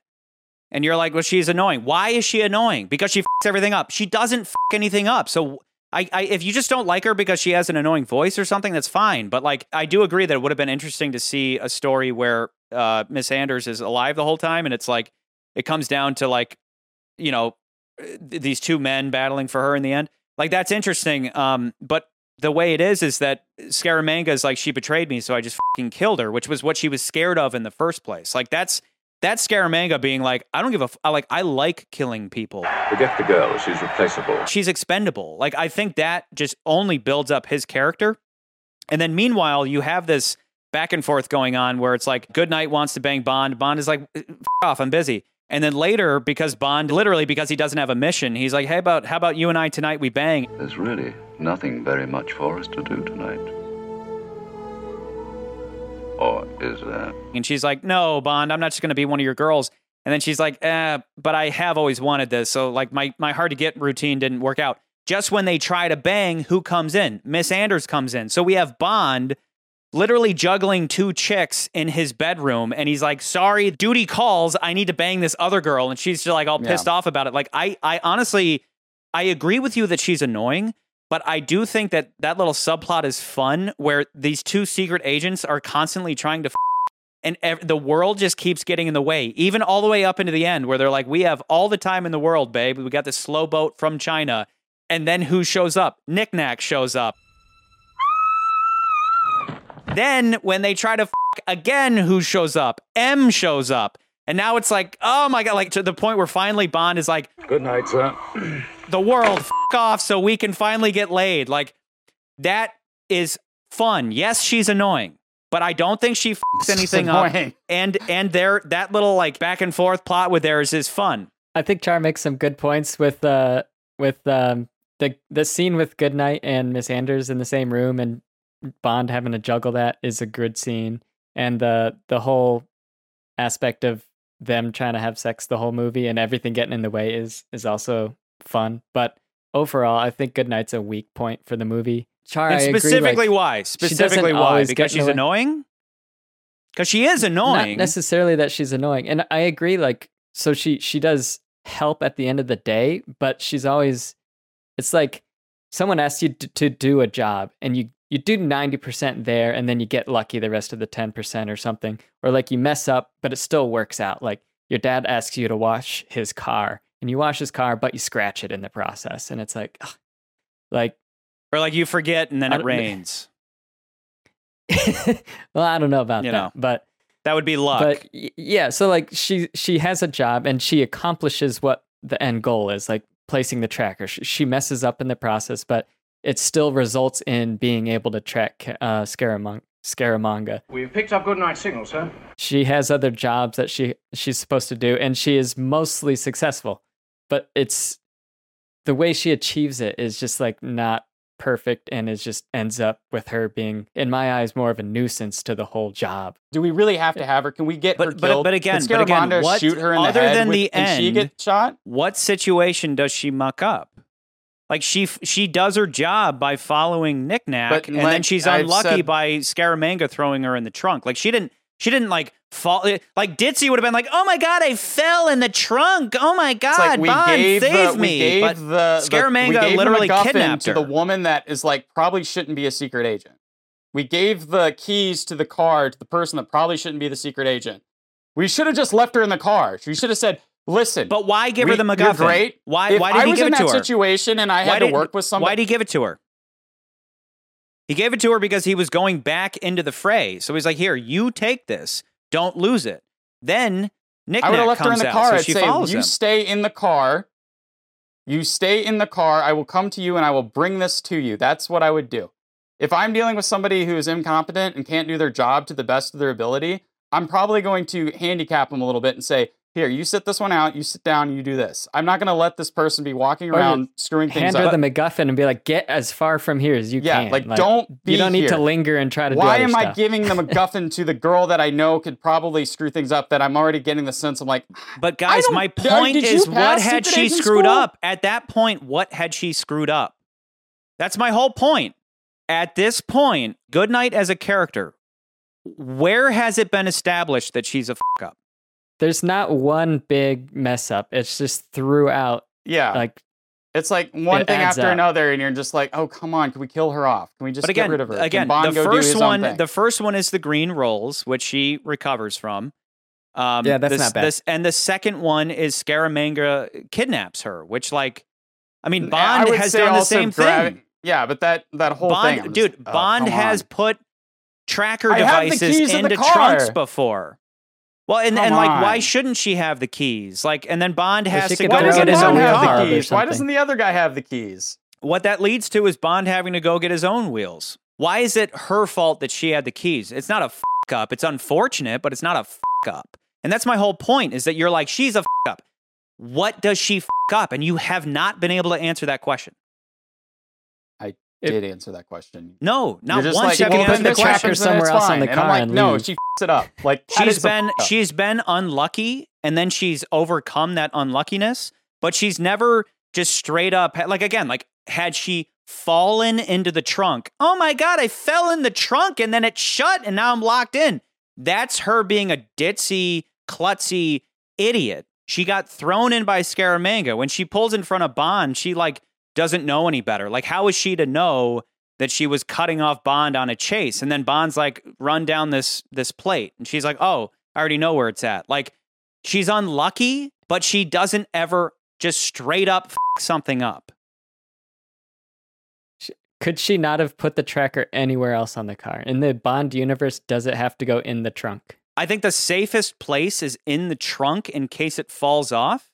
And she wasn't expecting Scaramanga. And I'm not trying to give her a pass. I'm just saying, like, sure, you have a strong enough magnet, like, you could put it just on the undercarriage. Like, maybe today they would just do the undercarriage. But she sees him get in the car. She cracks it open. Is it a little convenient from, like, a screenwriter's point of view? Sure. But we saw in Goldfinger, Bond does the same thing. When he had the option, he didn't put it on the undercarriage. He put it in the trunk Because what if they hit a bump and it falls off? It falls into the part trunk. of that, like I can believe that. The problem with that is the part of that scene is Bond just so happens to be behind the trunk, and the trunk is open because he's putting the golf. They're putting. But what's the difference ties in there. But between the trunk being it's open? It's the convenience of being able to do it at that moment and not look suspicious. It's about the option. The option is to either versus trunk like or I have underneath. to do the extra step of opening up the trunk. Where in that situation, which the took trunk her is like open and he which puts took it her on like 5 seconds. So I see it as not a big difference. Like again, my whole argument is that she doesn't. I mean, if anything, it was a better idea to take the 5 seconds to open the trunk than to risk the tracker falling off, right? I mean, now you could argue this. You could argue that they have the Solex and she should have just been like, well, whatever, knick-knack. Like, who cares about knick-knack? But she he's like, this midget has a gun on Bond and she's like, oh, he's a bad guy. Like, she's doing her job. Now, should she have prioritized the Solex over knick-knack? Sure. Was it a convenience so that Scaramanga could get the MacGuffin so that he could, like, win the day? Sure. Was it also a convenience that Scaramanga didn't see the Solex on the floor? I mean, it's like a classic MacGuffin, you know, like we talked about, like the movie Snatch. Like, it's like the diamonds and Diamonds Are Forever. It's like the MacGuffin is just always moving between all these people. And like, that's what's usually fun about those movies is like, oh, I've got it. Now I've got it. Now I've got it. It's all over the place. But what we're talking about is like, is Goodnight a complete up? And Rosie is a complete up because she's like weak. She's constantly like yelling and screaming. And with this, it's like, you can say that maybe Goodnight's annoying in her voice, or maybe she kind of like moves in a ditzy way, but there isn't a time where she just like, where you're like, oh my God, like she's unlucky so far as she pulls in front of Bond at the wrong time and then she pulls through. She's unlucky that she's doing her job, chasing down Knick-Knack and putting this tracker on the thing, but then she's unlucky that Scaramanga happens to walk up and throw her in. She's unlucky when her butt hits the machine, but then she's like, Bond's like, hit every switch. That's when I roll my eyes and go like, oh, geez. I switched the tape in the machine. You stupid twit, you've put the real one back in. Come on. I look at her almost similar to Tiffany Case, definitely in the end, where, I mean, she's literally wearing a just purple there in a bathing suit, just like there, Tiffany Case. You know? And then Tiffany Case puts the cassette tape in her swimsuit. Goodnight hits the button with her butt. It's just like, all right. Yeah.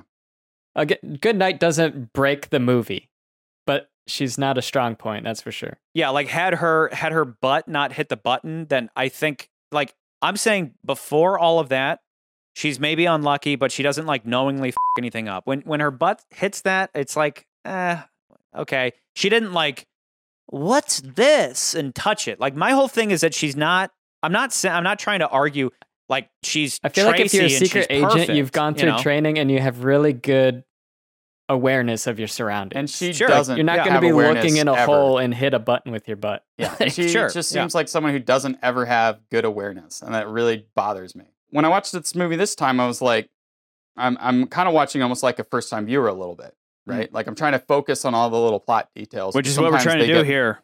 Yeah, that's exactly. Good. That's good. That's good. And I actually like doing this. This is a really great exercise. But the thing is, I'm watching. Time viewer right here. Yeah. If you want to ask me some questions. So Nans. Wait, who is that? Wait. Who? Well, real quick. Have you been there the whole time? Real quick, though, I just want to say this. When I was watching this movie this time around, I was like, you know, like when we talked about On Her Majesty's Secret Service, that was, you know, my movie that I really pushed for. And you had this whole bit where you're like, no, the intro should have been this, right? And like you were having your own version of the intro. And for me, I was like, the intro to this movie could have been even more interesting. And I think in one way, how could it have been any more interesting? Let me talk. Let me speak. Go ahead. How could it have been any more interesting? I think it could have been more interesting in the fact that either A, you had Scaramanga killing these agents, which I could see why they may not done that, because they're like, well, we kind of did that in the last movie. We don't want to repeat ourselves there. It could also have been something where we don't even see Scaramanga's face in the beginning of the film for a good chunk of the movie. And it would have been even more interesting if Scaramanga, like we thought, was a false ally again, where he could have been approached Bond. Bond has no idea who this guy is. And I mean, I'm just, you know, again, it's like what you did. You had your own version of this. I really movie. don't see any of that. Like, I think the way they did it was that prologue is by far not only the most interesting prologue, but I mean, it's like we literally just start the movie on this fantasy island where like whoa, where are we? Who is this guy? And then you have a Most Dangerous Game style duel to the death where his servant is paying the guy to do this. Oh, that would have been too easy. It's locked. You'll have to look elsewhere, monsieur. You're saying that it should have opened with like Bond walking into the office and they're like, this faceless guy's after you. No. The movie establishes how here's what I said his cool face Scaramanga is. Hold here right away. I'm saying they could have done the same opening of the movie like that you love, and not shown his face, and use that as a way to get us intrigued to who is the man with the golden gun and creating a bit more mystery. And as the film goes on, we're not 100% sure who the man with the golden gun is, and then it's revealed towards the end. Because I one of the things I love about this movie, one of the scenes that I'm like, I do love this scene because Bond's like. He even mentions it in the movie. He's like, no one's ever seen this guy's face, or at least, he's like, that was part of his plan, right? He's like, he tells, everyone knows Q, he has 3 nipples. He's like, tells Q, everyone knows what this guy has 3 nipples. That's all you see in the beginning. Knows, you don't see his face. You just see nipples. Yeah. Coming it's out like, of the water. Nobody knows that, but they do know that he has 3 nipples. And like, I'm like, oh, you could have done so much more with that. You could have been like, that could have been a big reveal to Bond where like, we find out like, oh, like this guy that maybe Bond had been hanging out with, or he thought was an ally in this whole thing, was actually Scaramanga all along. As the movie stands, that all pays off when he sits down next to Bond, and Bond is like, "Hey, random guy, like I'm just this isn't a dead body," and he's like, "Forget it, Mr. Bond." Like he reveals himself to be Scaramanga in that moment, and then Bond's first instinct is to pull his gun. And he's like, "No, my midget's behind you. Don't even bother." And then that allows him to introduce himself. But it's not that I don't like Scaramanga. I like Christopher Lee. I like I like what he does, and the things that they do like connect as far as Bond versus him, I think do work. Like I love his backstories. Like he was in the circus. When I was a boy, I was brought up in a circus. My only real friend was a magnificent African bull elephant. You see, Mr. Bond, I always thought I liked animals. And I discovered that I like killing people even more. You know, and I loved his, like you said, like the motivation behind him. He's all money. There's no confusing this, right? But I do feel like the whole energy thing and all of that stuff, it just like it gets in the way of what could have been. Why does it bug you though? Like, what is the problem with having this backdrop of an energy? Obnoxiously silly. I can't help but think that it's obnoxiously silly for because you're like, it dates it. Well, it doesn't date it. What is your problem with it? What is your problem with it? It's just, it's to me, it's a silly, it's a silly premise where it's like, okay, we have this, okay, and here's the other thing. The world is always going through an energy crisis. Hold on. It's like, we have the solar agitator. Countries would be going to war over that technology. Let me finish. We have the solar agitator, right? In this movie? Yeah. But then, like, next couple movies, does that affect the other movies? Because in my mind, I'm like, would you expect it to? I mean, if it's a world-changing thing, like you're saying, like dude, it's the government. You could say that the government covered it up so they can keep making oil money. The oil sheiks will pay you just to keep solar energy off the market. It just seems very strange, and it's like the last movie to me. It's like one of the things that bothers me a little bit. No. Let's stay on point. You're talking about future Bond movies. I don't know what the that means. We're talking about this movie. And you're saying that because they developed some technology, we need to see it in all the movies hence. We're talking about this specific singular movie, and for some reason you have some problem with the energy crisis plot. Let me ask you this, because I do get distracted by the end with the fight with him and Nick Nack, which I think is great. I actually do like that part. Yeah, does he get the agitator, or does it get destroyed in the island?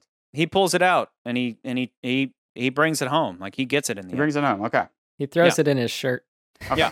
I just think it's one of those things where it's like, I wish that wasn't necessarily the MacGuffin, and I wish that wasn't the part of the movie. Why? Like, you haven't provided one reason why other than just personal bias. Like, you just don't like, because again, it's a loose backdrop for the main story. The main story is Scaramanga and Bond. Like, so he has a laser in this movie now? Like, it's like, okay, yeah, the solar-powered lasers in this movie that we use to explode this thing. This is the part I really like.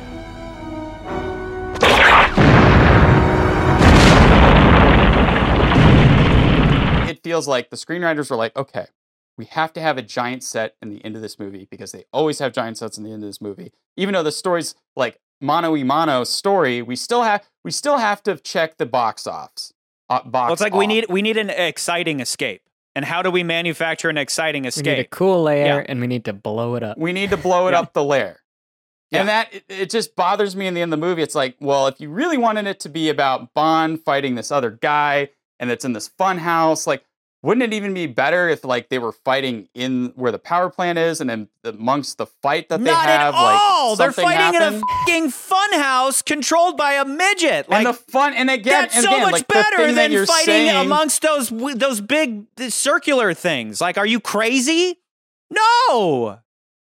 The way they have the fight is fun as fuck, as set up from the beginning. But then listen. At the end, you have like, it's like 2-3 minutes for them to get the solar agitator, and again, that's just like it's like capping off the movie. All of that in my interpretation, the function of all of that story wise is not only to have like, oh, we got to have an explosive escape to run away. In that whole process, who do you forget about? What are you talking? Wait, you completely forget about Nick Nack during that whole escape. By the time that Nick Nack shows himself, you're like, oh, Nick Nack. Without any of that, you would just be like, wait, like, oh, Nick Nack's going to come out. What I want to know really is, at this moment, where would you place it in the ranking? You still sure? You tell me where you place it. I'll tell you where. Here, yeah, because I don't believe it's number 3. You've told me that in your personal list, but by taking as far as on, ranking is now. I like that this movie takes on this personal story for Bond. This isn't just like another doomsday plot or whatever. This is personal, which allows his mystique to grow. But what makes it personal for him, though? That's the other. This is personal. I know you've told me this in the whole past, movie is like, personal. Why is it personal for him, though? Because his very life has been threatened by an assassin. His life is threatened all the time. How is this personal? His life Directly specifically. threatened. McCurdy, listen. Mailed his a life bullet to specifically his office. is not threatened. Like, it's not. They say like, hey, we're gonna blow up England. They don't say we're gonna kill James Bond. Now his Spectre life is in and danger in the other jobs, but as a circumstance of the job. But this is. Yeah, his life is in danger at all points in every single movie that he's in. He knows that he's there's going a to always be in difference. danger. His life is always He in knows he's danger. gonna be a target. Yes, but he's never been called out specifically by an assassin. Like the other movies, the bad guys are like, I'm going to kill you because you're in my way. In this movie, it's just like, I'm going to come kill you. What I'm saying is they straight up say, Bond, you are on leave to go figure out this whole assassin thing because now you're a liability, because this guy's coming after you. I'll endorse your request to resign, or you can take a sabbatical and go to ground until this matter's settled. The whole plot of From Russia with Love is to get revenge on Bond and get some goodies in at the same time. But like objectively speaking, this is the most personal story for Bond so far as his career's involved, where it's like, this assassin is targeting you. Go like off and go figure that out before you jump back on your assignment. So like it's not just like a national security thing. It's very personal, where it's like, you got to go find, like, nobody knows Scaramanga. You got to go find him before he kills you, but nobody knows what he looks at. Like, he's got he's got the high ground on you. So his first step is, what victims do I know? Bill Fairbanks, 002. Oh, poor Bill. I miss him. Now, the man with the golden gun didn't. Officially, that was never confirmed. Where was 002 when it happened? Beirut, 69. In a cabaret with a lady called Saida. Belly dancer. Belly dancer that was his girlfriend has the bullet. He's got to get the bullet, and then he's got to go have the bullet analyzed, It goes through his butt. Hotel, mister? No. The nearest pharmacy. There's no way to trace that bullet? No idea what it went through to get here. They could have just analyzed the bullet they sent him, but... Yeah. But the problem with that is, like, the movie, at the end of the day, it's like, well, that wasn't actually a bullet for Bond. It was just a cry for help. Who do you think sent that bullet to London with your number on it? I did.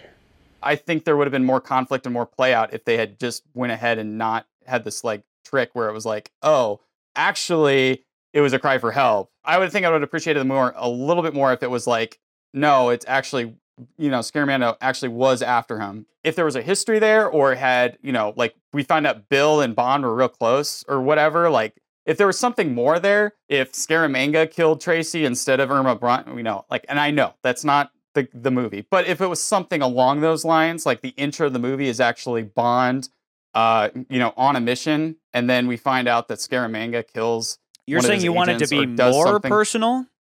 Dude, he killed a fellow just 00. Like he's after you. He killed a fellow 00. That is always going to have some weight. Now, I know that the movies don't delve into other 00s.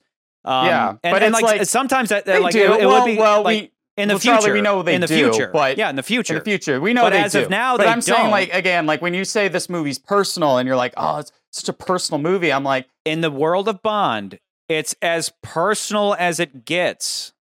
I think this is just a case of a different definition. It's two personal. professionals. Yeah. It's literally two professionals. It's like Red Grant all over again. Professional A versus Professional Z. Like Black Hat versus White Hat. Like that's as personal as it gets. I will admit, I didn't, some things that you pointed out tonight, I never saw in the movie, and I think that I appreciate like you acknowledging or at least explaining these things, like the plane. So I still think the plane itself is a sight gag where you're like, you look at it and you're like, okay, that's just goofy. It just looks goofy. What I'm saying is I appreciate you pointing out that like in the past, Bond is the one who's using the goofy gadgets, and this time this guy is using the gadget to get away, and he best Bonds in that sense. And I'm like, I never thought of it that way. That's actually nice. I still think it's a sight gag, but I did appreciate like you pointing that out. Wouldn't you like you would expect though that like if Bond did that, would you be saying the same thing? Would you be like, it's a sight gag? Or you'd be I'm saying I'm agreeing with you that the sense that it's like, yeah, I never thought about that before. Like I'm like, oh, that's a good point. I think I'm in the middle of you two on that one too. Like when I first saw the car with the wings on it, I was like, that's a little silly. And then we see the inside, his dash kind of changes, and it's like, oh, this is like a Bond car, but for a villain. And I was like, okay, I can get behind this. Yeah, but it's like I don't know. If I'm being real nitpicky about it, though, you could evenly point out that like, what if instead the car gets in, like he gets into a garage and the car's in a plane and that plane takes off, or something else, like get into another vehicle. Like it would have been the same thing. Like he's already, like you would get the point across that Bond, you would have gotten the point across that Bond is getting bested by this guy without having the silly sight gag in between. But it works. I see what you're saying though. Is that it's like, well, Q even mentions it. It's like, well, we have these types of things, and it's like, that's the get to it. But I think they're like, as far as the goofiness, because when people describe, especially these Roger Moore movies, they talk about what is goofy about these movies, and that's one of those things where I'm like, that is like the indicative of like, that is why people think these Moore movies are goofy, is because you have things that are, the gadgets are sight gags in themselves, and like that's the little things. Can you explain to me though, like, because I get like when you just say car plane, you're like, it's kind of like the last movie. Boy, where you been all your life? That there's one of them new car boats. Which is a funny line. Yeah. And then here we literally have a car plane. But like, I don't see it as, I understand that at first glance it would be goofy, but it's not impractical. Like it's like is the best thing to fly around in a car plane. But at the same time, isn't that really what a plane is? It's something you sit in and it drives real fast on wheels and then it takes off. Like it's not, like if you think about it for a second, it's like, like it's not outside the realm of Bond. I mean, and that's what I've been saying, is that if Bond did it, you wouldn't think twice about it. It'd be like, man, you'd be like, there's Bond's in a fucking car plane. Like, and what they would do maybe today is, like you're saying, they would drive into a hangar and he would drive up into a plane. And he'd get out of the car and he'd get into the cockpit and he'd fly off in like a much bigger plane. Or listen. Or he's on the highway and he's flying along and suddenly wings shoot out. And like his Bond's like, I got him now. And then all of a sudden, all the controls in the dash start switching. And then like, shoom, like wings come out and he takes off and Bond is like, holy shit. Like, maybe today they would have done that. Whereas, and honestly, that would have been fun. Maybe that's the key to me, where I'm like, that movie could have been better. Like you could have done things like that, where Bond, you actually see this guy who not only has who's the man with the golden gun, but you have a guy that is essentially James Bond, but he's He's the black bad. hat. He's a bad version of James Bond. He doesn't have a country. He's more for money. And you could have had more of these gadgety things. And like, yeah, he has a really silly, the clubhouse thing. It's fun, right? It's fun. But, we could have seen that could have been the movie as Bond, just trying to get this guy, chase this guy down, all these things. We could have had more of those moments, I think, in this movie, but we don't. One small little thing that I thought was just kind of interesting. I never noticed before, and it's not significant at all. But M's door has always been this leather, right? It's like a leather couch. It's a cushion. Yeah. It's like a cushion. But this time it had these little gold buttons on it. And what's interesting is that the scene with Moneypenny where he's like, Moneypenny, why didn't they ever confirm it? And she's like, because they never found the bullet, darling. And then she disappears behind the door. The door has always had these little like inlets, like little belly buttons, little navels. And this time they had these little gold buttons in there. And then they cut to the belly dancer's belly button with the gold bullet in it, and it's the same design. The bullet is exactly what those little belly buttons on the door were. And I'm not saying there's any significance there. It's just like, wait. Like, did they know that? Like, did they do that on purpose? Because M's door never had those little gold buttons, as far as I'm concerned. Was it used as a transition thing? No, I'm watching it now because I have it on my computer. I see what you're saying. Yeah. It could have been like, I think that was the thinking was like this would be a great transition because sometimes you have transitions that are a little. They didn't zoom into it, but they just cut. But it's like little navel looking things. Yeah, and then they just cut to her belly button. That's a good observation because like sometimes movies have. Like you have very literal, like I get it. It's a really good match. Yeah, like cut if they to zoomed this thing in, to this come. Yeah, right. And then sometimes there's more like an idea of something. Like we see in one film, it was like in Diamonds Are Forever. It's like they pull up, Bond pulls up, and then you see hovercraft, and then next thing you know, he's on the hovercraft. Like things like that are a little like not on the nose, but that's like okay, I get the. You're meant to connect A to B. The question with this is, were you meant to connect A to B? Like, were you meant to be like? I think Charlie, hey, I think you're right. I think they were doing like that was. Maybe they just didn't match it, but it's like I see that. Yeah, I get it. Maybe Guy Hamilton. Maybe there's a take where they zoomed in on the button. And it just didn't and work. And then they cut, and then they're like, "That's kind of stupid. Why are we doing that?" And then they just cut it out. But like, it's still there. I mean, like undeniably, it's like you have all these belly buttons with gold in them, and then you cut to a belly button with gold in it. So I just thought that was interesting. And then also that happens to be the design of the High-Fat's doors are the same thing, where they're like big red doors with a bunch of gold buttons all over them. So it's like, no, I mean, I think the movie was just being like, like gold is in the title, so of course we want to put that in the movie. But it's like M's door is the same as High-Fat's door. And I see what you're saying. I don't read any significance into that. It's just like something I noticed. Like, did they definitely a production design? Probably a production design thing. But I mean, again, that's an on-location thing too. So that could either be they built these design set doors for Pinewood for just the entrance part. And then when he actually gets to the actual location, that's separate. Or it was like when they saw the location, they're like, I love these doors. And then we could use this in the movie. Like, it could have been that. So, I like M and I like Q in this movie. I will always love this M. I like M in this movie particularly because you pointed out the last time that, like, Bond's like the know-it-all. And I think he's even more of a know-it-all in this movie. But, like, M is just, like, the father who has to deal with this weird dysfunctional family. And he has the know-it-all kid who's like the best and the brightest, but he's like, God damn it, like I fucking hate you, but like you're the best and the brightest, and I do love you.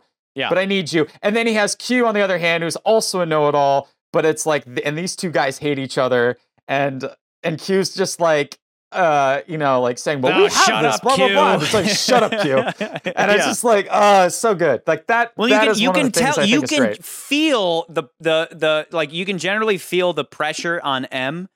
But this time specifically, like the whole government apparatus is like, M, we're talking free energy, bitch. Like we need, like, get the fucking Solex. And he's like his face in that one where he's like, he didn't get it. Like he's so, like he looks like he's going to have a heart attack the whole movie. Yeah.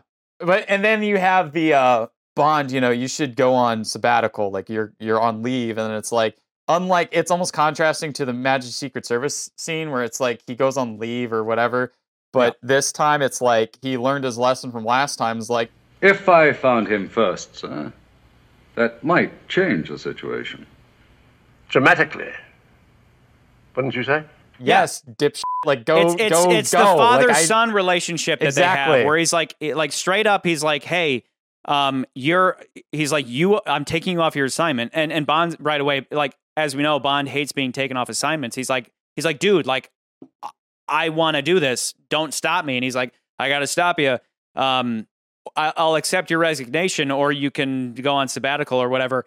And then, and it's literally just like a wink, wink, nod, nod, like go sort this out. Yeah. And I think it's a great moment between the two of them. And Bond's like, well, sir, what if I took the initiative and I went after him? And he's like, yeah, that would probably fix things, wouldn't it? You know, like I like little moments I do like that moment. You know, I do like that. Like this, I'm telling you, this M, he won't be around much longer, and he's just, you're gonna miss him. Like he's just a fantastic M. Yeah. You're gonna miss him until we get Judi Dench. Like until we get Judi Dench, you're gonna be like, I want M back. There are very few people who haven't heard of Bond. British Secret Service, 007, License to Kill. In this movie, you know, as much as we've been talking about how like Bond does have a reputation, they say repeatedly, Bond has a reputation, not to the general public, but to the spy world, which is exactly what you would expect. That like there'd be dossiers on him all over the place in different intelligence agencies. Like that works. Random people knowing who he is stupid, and that makes for a good joke, but it's stupid within the Bondverse. That being said, we've talked before about how like the Walther PPK, when people are like only one man on the planet uses a Walther PPK, this movie takes that into account, where the arms dealer is like mass production. Your Walther PPK, for instance, I leave to others.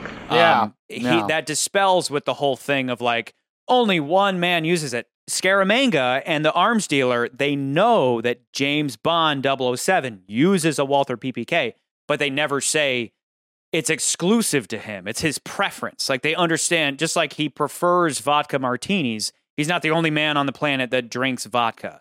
So like all these little details are why for me, this is like so far, it's underrated versus being, I think this movie is like discarded as far much more as underrated.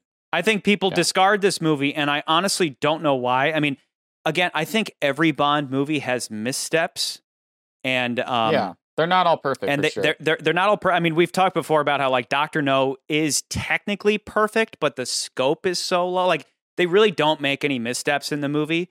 But like the scope is so small, and it was easy to be more perfect. Like a detective movie. Yeah, it didn't reach all that far. It was perfect at its scale, and since then movies have been like trying to like up that scale, and they've either had missteps or they have not. But this is my number one. I put this movie at the top.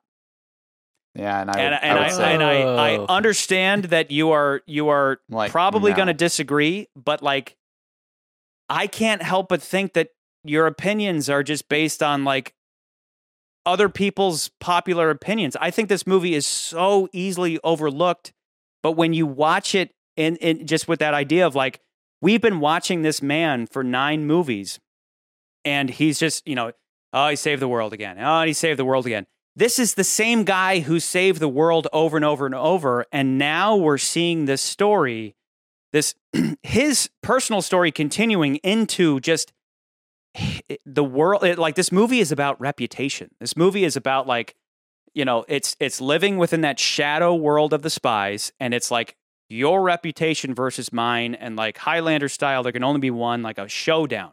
And again, all this stuff, like so far, it's like you're like, oh, the car plane's weird. Sure, but like we talked about, that's Scaramanga pulling some Bond. Good Night is annoying. Sure. Good Night's annoying. But like when it comes to Bond and the bad guy, I think it's the best bad guy we've come across, and I think you know, people would be like, oh, I wish it was Sean Connery, and it's like. Some people would just rate Sean Connery movies above the rest because they just can't accept the fact that Bond could ever be anybody else. But Roger Moore, again, is a Bond purist. He is Bond in this movie. he's charming and he's like seductive. He's wittier and he's balancing all these things, and he's a fucking asshole. Like he's like pure Bond in that sense, where he's like not taking any shit, and he's like getting exactly what he needs to get the bad guy. And the whole movie, again, like energy crisis in the background.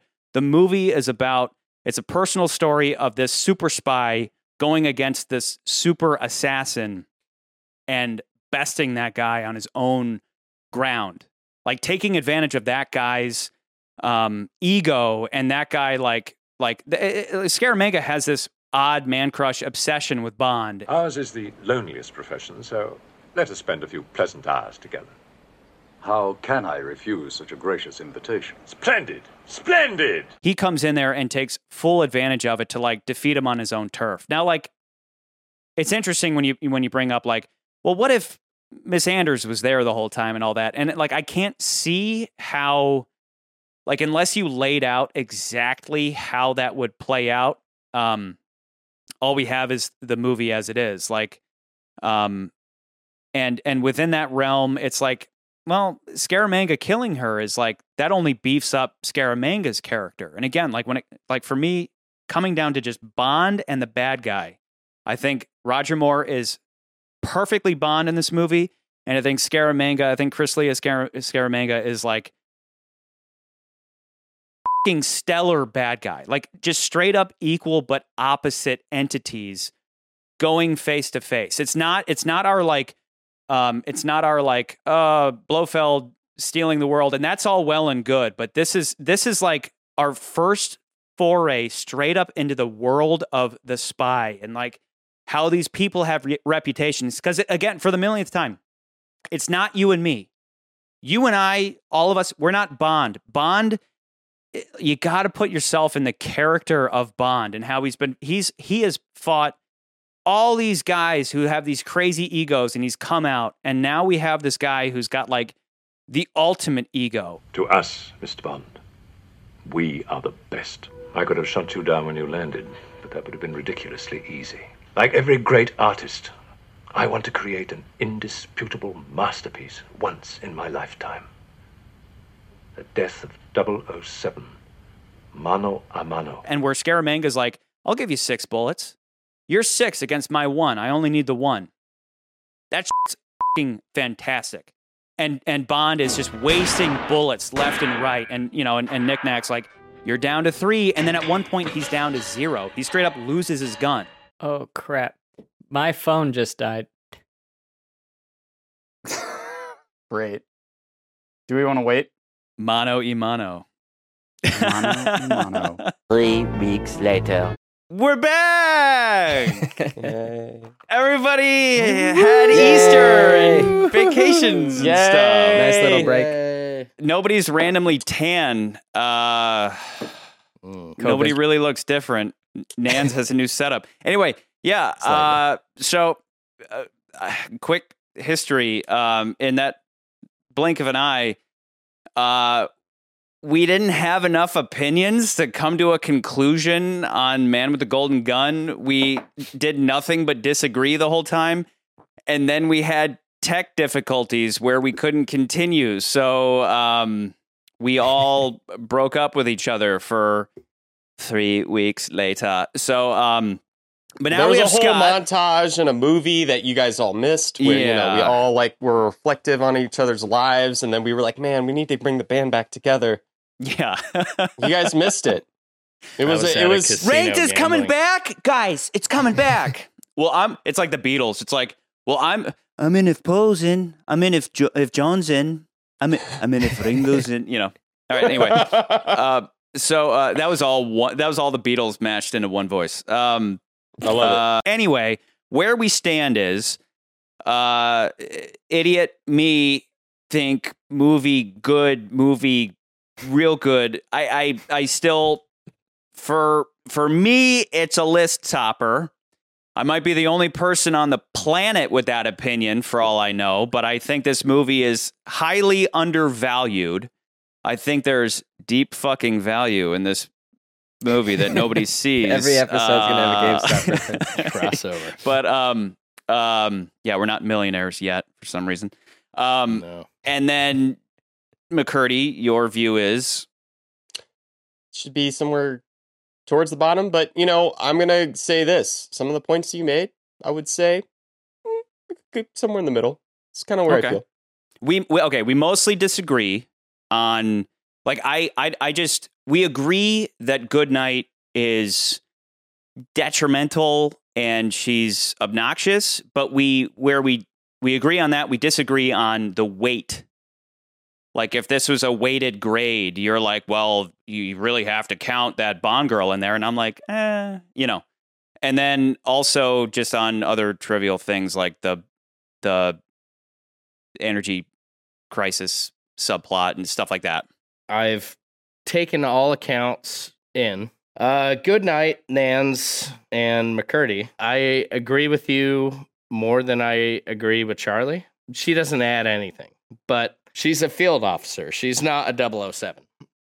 So anything, all the mistakes she makes are almost understandable in a way. They're all bad luck. Every single one of them is bad luck.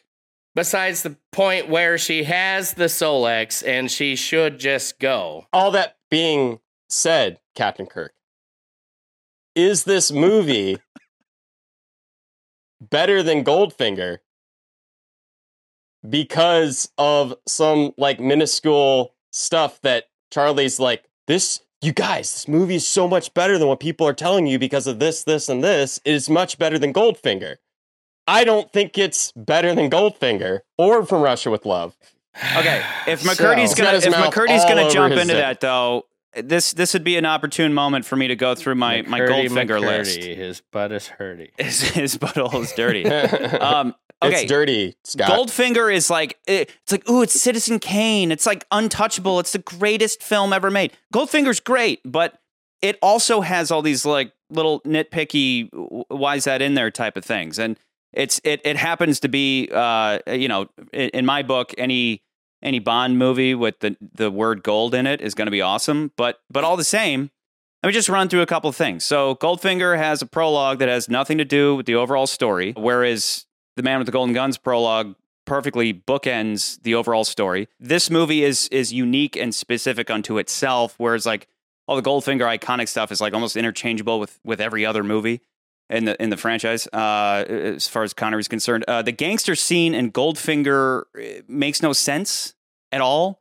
He just tells all these guys his overall plan, and then he just murders them all. So it's why didn't he just murder them all? You can say oh, that's his ego, but usually that's what they do before they kill Bond at the end because they want somebody to give them validation or whatever. Yes, you're a genius. Yeah, that's usually what Bond is doing. He's like, yeah, you're a genius. But Goldfinger just tells all the gangsters what he's going to do with their money, and then he just murders all of them. Murdering them makes sense so he can keep the money, but why go through this big elaborate scene of explaining the heist except just to give the audience that information and give Bond that information? It doesn't make sense. Goldfinger has a bunch of goofy shit. That was my whole case against that versus From Russia with Love. It just not worth getting into, but it is just, it's goofy. Guy Hamilton he makes goofier movies. Chew Me is so much more believable as a name and therefore works better than Pussy Galore. But I'm not whatever. They're both awesome. Knick Knack and Oddjob are very similar, and people sometimes get them mixed up. But Knick Knack is more plugged into this story and is more than just the muscle. He's easily underestimated and can be very deadly and sneaky, and has a much more interesting relationship with his master than Goldfinger. With the whole he's trying to get his money thing. He's literally trying to kill Scaramanga, but they kind of have this odd love-hate relationship. Whatever. Their showdown is perfect for their characters, not a punch for punch or a goofy airplane death that Goldfinger had, but it's a straight mano-y-mano duel. Bond solves the problem with his dick. Oddjob's cool, and the Aston Martin is cool. That's really what it comes down to. Goldfinger, for the millionth time, I love all these movies, but you can nitpick every last one of them. Mm-hmm. At least up to this point. Oh, and Tilly Masterson is just as bad, if not worse, than Goodnight. No, she's not. Because to me, Tilly Masterson at least is my sister got murdered. And regardless of that, it's not like she's trying to get in Bond's way because she's like, Bond, you just got in my way. I'm trying to go after the bad guy. And now you're just driving right up to me. did nobody in the Secret Service teach you, like, if an agent is, like, tailing somebody, maybe don't drive right in front of them? But she went to Tilly pick him up. Masterson She went to pick him up. Like she parked just right like in front of the other car, and he's like, he's obviously ready to go to the other side. Hold on. Wait, hang on. I know, but you're suddenly jumping back into all the same shit. I am not jumping back into the same shit. This is all the same shit. It's not the same shit. Yeah. The problem is like, you're like, Tilly Masterson's just as bad. I'm like, no, Tilly Masterson, like, was seeking revenge, and yes, she dies, but at least she wasn't, like, getting in Bond's way purposely. It was like she was more focused on trying to do her own mission. She shot at Bond, and then she tripped the tripwire. She didn't know Bond was after her. But she tripped the tripwire that then completely fucked up Bond's entire thing, getting her killed, and then almost getting Bond. Tilly Masterson does not annoy me. Annoy me in the least. Let me go! You're breaking my back! What the hell are you doing here? I want to kill him! Kill who? Goldfinger! Well, I want him alive. I want him dead. He killed my sister. She's a terrible actress, and she probably banged the producers to get. She was hopping up and down on Cubby's broccoli in order to get that role. Here's what makes this movie for me. The dynamic between Bond and Scaramanga is just brilliant. I love that the Scaramanga does not need to kill Bond. There's no need there. There's a competitive nature between the two that drives them towards each other that makes Scaramanga want to battle Bond. There's no need at any point, you know. I love that dynamic between them. I love the dynamic between Knick-Knack and Scaramanga. I love that relationship. He almost acts like he wants to kill Scaramanga. It's such a weird relationship.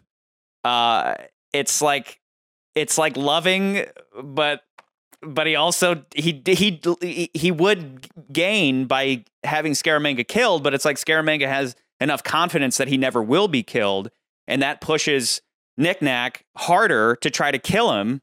Yeah. But there's this affection there. Like it's such an interesting interplay between them.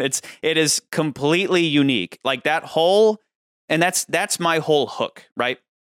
I mean, we have talked so much about Goodnight, and I don't give a fuck about Goodnight. I just, when she's around, I mean, and like as far as like on the superficial end of things, like she's one of the more unattractive Bond girls. But whatever. She doesn't weigh in on the decision for me. And everything we've talked about and how to improve this movie, it's all interesting. But like my whole thing with like McCurdy last time when we would talk about, like you would say, it might have been better if we hadn't seen Scaramanga for a while. Like we didn't see his face, if they'd have hidden his face. But like saying that, like that's cool. Like, oh, that's a cool idea. But but it's not like saying that automatically means that what they did is bad. Like when I would say, hey, this is how they could have improved the prologue of Secret Service. It's because I think the prologue sucks. It's because I think that with very obvious steps they could have improved it. But like the prologue for this movie is awesome.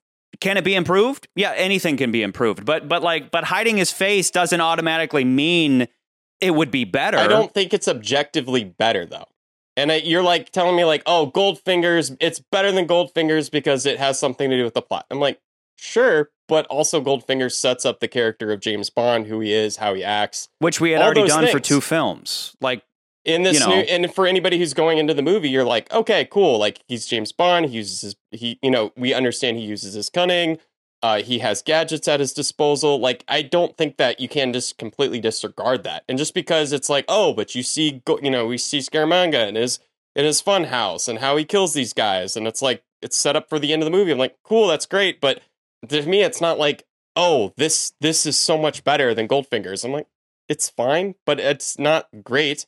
It's a preference thing, sure. I'm not saying that Goldfinger's prologue is bad, but for that film, it's irrelevant. Like the prologue is irrelevant to the story. If I'm quoting Charlie Myers here, though, it's like, what did you say? You said, I'm always going to go for the more serious Bond film. I'm always going to go, and this one doesn't do that for me. It but just Goldfinger seems very is goofy. Goldfinger is not that serious. This movie is very goofy. They're both made by the same guy, and the guy made Diamonds Are Forever. This one is much more goofy. Save what you want to say for Scaramanga. Are you serious? Not that much. Flying cars, a midget, a Carnival Funhouse. So all these little things? little people are goofy. You had something Yeah, against they are. little people. I mean, it's a goofy thing to be like, yeah, we're gonna put a midget in the movie. Cool. Yeah, but Or why? a little person, whatever you want to say. I Like don't. it's a goofy thing to have a Korean wrestler who throws a hat. I mean, who throws a hat? Really, Honestly. man.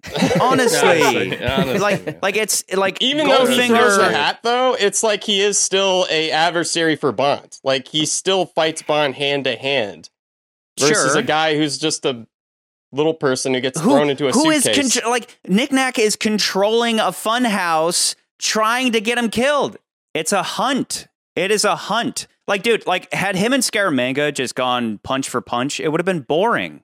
And then it's like Deus Ex Machina. There so happens to be a James Bond mannequin in Yes. his thing, and then it's like, why does Scaramanga have a James Bond figurine in his house? Because he's Because he looks up to him. obsessed with being top dog. That's what the whole movie is about. It's about him having a man crush on Bond. And then that even adds to the whole like plethora of what we talked about in Diamonds Are Forever, where it's like, is James Bond a celebrity now? Do people know who James Bond Dude, is? he's a fucking assassin. He would know who Bond is. People in Playboy knowing who he is stupid. We agree that that's stupid. Scaramanga would absolutely know who Bond is because the whole movie is about reputation. The whole fucking movie is about reputation, dude. He counts on his reputation to terrify his intended victim. Thank you, gentlemen. Obviously, it's about reputation, and everybody within that shadow world, they know about each other, especially having these like long careers. Bond knows about Scaramanga because he should. Scaramanga knows about Bond because he should. You and me walking down the fucking street shouldn't know who these people are. So yes, he has a mannequin of Bond because he wants that top dog. I love Bond versus Scaramanga. I love that dynamic. I love how it's played throughout the film. I love Nick Nack versus Scaramanga. I love that dynamic. That he wants to kill him. He doesn't want to kill him. He's sad in the end when he kills him.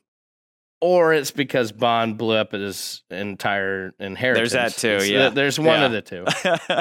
He gets the jump. I still, you can still tell there's a respect between the two. Good night. Yeah, she's a complete and utter dunce. But I think in this case of being a dunce, she furthers the movie. She furthers the plot by being a dunce. Now, you two can argue, but Okay, I don't think Scott, she my problem with your subtracts point, though, is that you're from the literally just plot. saying like she's a driving force of the plot. Great, but that doesn't add to. Do you think the movie's better or not because No, of it? that's why I don't think she adds or subtracts. That's what I'm saying And about I'm Good saying Night. she I think subtracts she's somewhere because in she's the an middle. annoyance.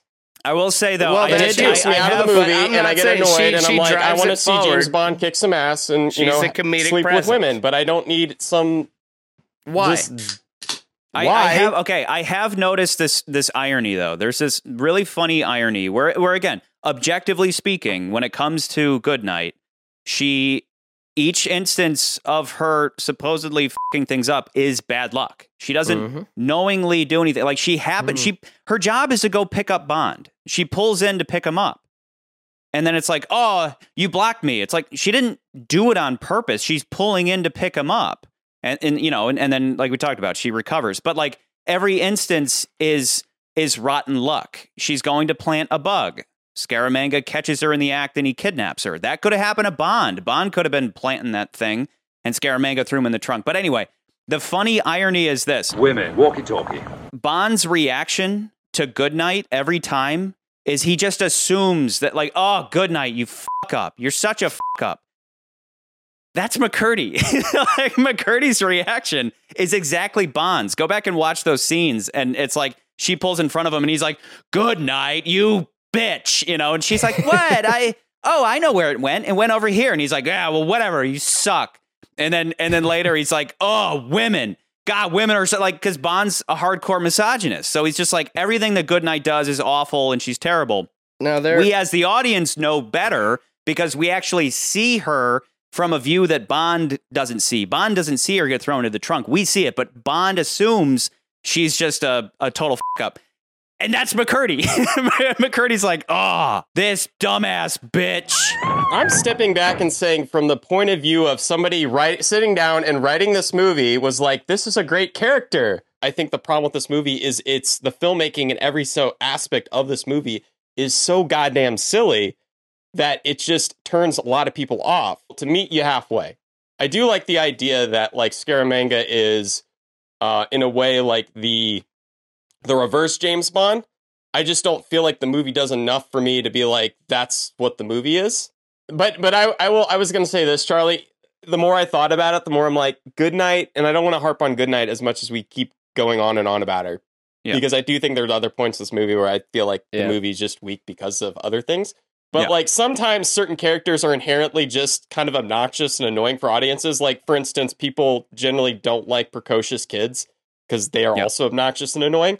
Yeah. Even though, like, on paper, you're like, oh, that sounds so interesting. A character that's, like, a complete idiot, but, like, somehow, you know, saves the day anyway. And it's like, that's great, but, like, I didn't come to this James Bond movie to be, you know, annoyed for, you know, whatever her screen time was. Like, 30 minutes in the movie.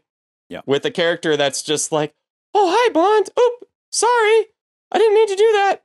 Oh, hey, I think we lifted off. Like, I didn't sit for a Bond film to see this character. I'm like, no, I didn't come to the movie for this. You can give me other Bond girls. It has nothing to do with a Bond girl. It just has to do with the way they portray this character. And that's all I'm going to say about that. Well, and I think to respond to that, I think your track record so far has been, you put a lot of stake in the Bond girl. Whereas for me, the Bond girls boiled down to what they're really there for is they're just TNA for Bond to bang, and I could give a shit about their level of competence or, you know, like, because her character is that she's inexperienced. That's her character. Like your personal preference would be that, like, you know, everybody is competent. You get annoyed when they're not, especially if they're attached to MI6. Again, like she's no 00, but she's like this inexperienced field agent. Like that's her character, and that's how you just kind of do things differently. Again, even when it comes to Knick Knack, it's like, okay, are we again just going to have the same old muscle, or are we going to mix it up this time? And then by making him a midget, it's like Yoda. He doesn't have that like physical, like he's not like Oddjob. He's this big guy. He's just going to beat the shit out of Bond. He's gonna do something different.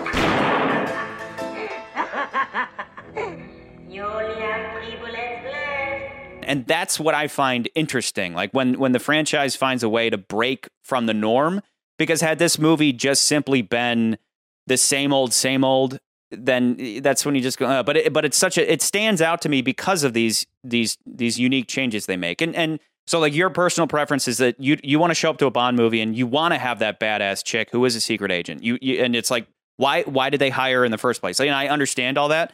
I just don't put as much weight on it as you do. That's where our personal preferences, and that's why we're doing this whole thing, to weigh those against each other. But I also want to say that it's not just that one thing. It's just that's something in this particular movie that stands out very, very much. Like, I think if I'm judging these movies, I'm looking at the plethora of the Bond tropes, right? Like, how well is this James Bond performed? Or like, what's James Bond like in this movie? What's the girl like in this movie? Or girls, essentially. What are the Bond girls like in this movie? What are the gadgets in this movie? How does this Bond movie handle the goofiness versus the seriousness? What's the tone like? And this also movie has weird tonal shifts, too. Like, those are the kinds of things that I'm going to measure these movies on. And I feel like some of the other movies seem to be very much more consistent on tone and characters. This movie is just very all over the place, it feels like. And that's where I'm like, I get, and I think a lot of people have said that, like, yeah, Scaramanga is a cool character, is a really great concept. I just don't think the movie does enough for him to be like, yeah, this beats, or this, like, you know, apologizes for everything else in this movie with, you know, whistle blood, you know, what was it? The whistle from the car chase or whatever, all that stuff. Like, it doesn't excuse that kind of stuff. And I'm like, you're like telling me that, like, oh no, this movie's great because it's about him and Scaramanga and like all the stuff. But I'm like, there's a lot of problems with this movie. Sure. And I'm not on board with it being number one. That being said, though, if it were my choice, I'd probably put it in the bottom. But I think somewhere in the middle, I would be happy with. I'm like, eh. Do you have a spot? Do you have a If spot I would- reserved? I don't think it's the top 3, and you know my feelings on her on Secret Service, Yeah. but I do think it's, probably could be above Thunderball, maybe. So 5. And right? here That's where you would be. is my thought as well. I agree with you two more on Goodnight than I would agree with Charlie's previous arguments. I honestly believe that Scaramanga versus Bond and Knick-Knack versus Scaramanga, that relationship between those 3 drives this movie higher. That relationship, I just love the whole dynamic of the whole movie. Knick-Knack versus Scaramanga, and once again that back and back that I don't want him to die, but I want him to die, or do I? And then the end reaction. And just the man versus man of Bond versus Scaramanga takes us higher. So I would say my position for this movie, outside of Goodnight, everything else. And I would also like to say that from your guys' previous arguments, if Miss Anderson could have been the Bond girl, like throughout this, if that was continued, that might have played out better. So that also brings agree this with that. movie down. Yeah. Yeah, what if it was Goodnight that died instead of Anders? Exactly. And I think that's what yeah. But, I think, and that's the thing. It's like any other Bond movie would have done that. But I would still put this movie at 3 or 4. I thought that Scaramanga has sent the bullet to Bond /MI6 as like a "I'm coming for you" sort of thing. But Yep. in rewatching this movie, it sounded like that's not That's what Miss Anders. happened. Miss Oh, Anders. Miss But Anders I sent. think- That's right. Yep. She And I sent think- it to have Bond save Sending her. it for help. Something I wanted to ask you guys was that, like, is there any reason why they couldn't have just analyzed the bullet that was sent in the first place? Because it's a real bullet. It's not like it's like if it was fake, they'd be like, "Oh, this is fake," and it's just an empty threat. But like, so therefore, it must be real. So she had to have stolen. So okay, so like, yeah.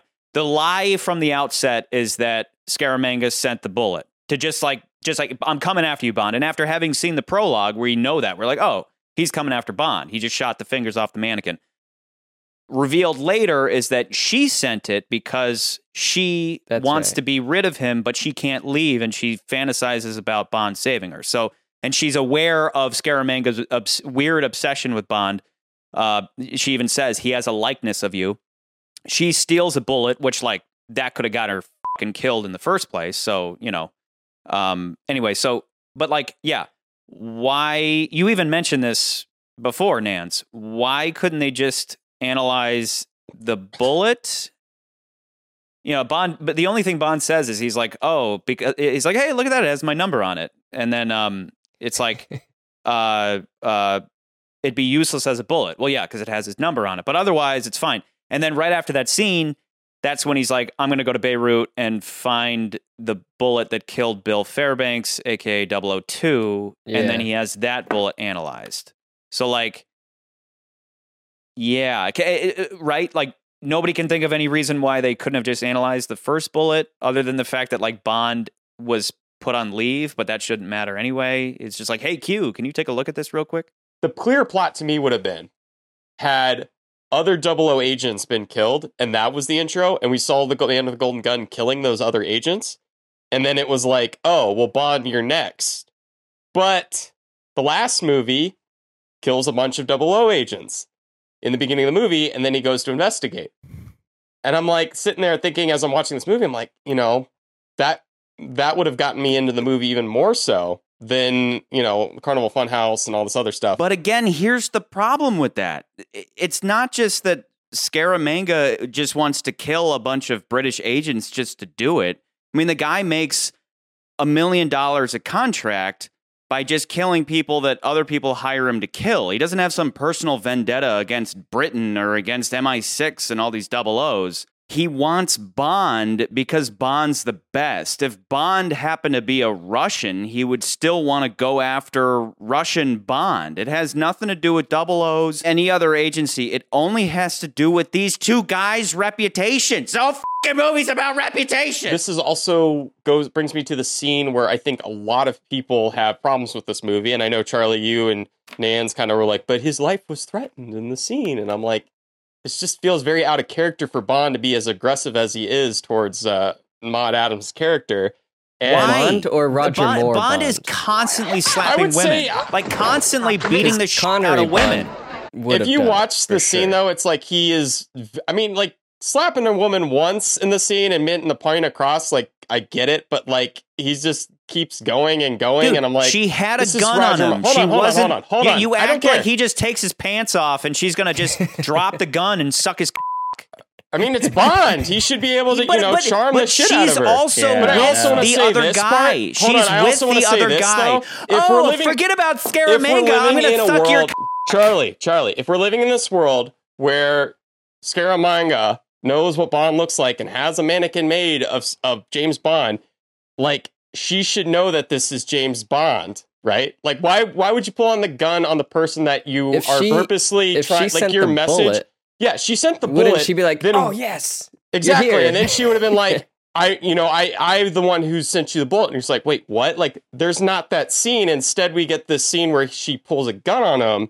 And it's like, I think the last time you were saying, well, it's like, well, she didn't know she was in danger. I'm like, she knew because she sent the bullet. And like, that kind of trips up the plot and the script of the movie a little bit, where I'm like, wouldn't it make more sense if she said, hey, look, good, I'm going to help you. Yeah, exactly. Yeah. So, and I've thought of that. Please believe me, I'm risking my life to come here.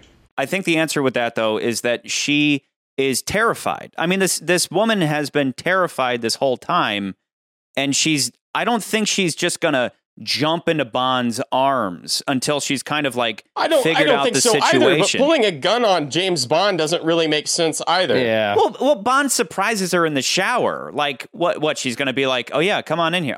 Oh, Bond, you got my bullet. Come in here. Like, she slowly. That scene could have been played completely different, but it doesn't make sense why she still pulls a gun on him. Like, it just doesn't make sense.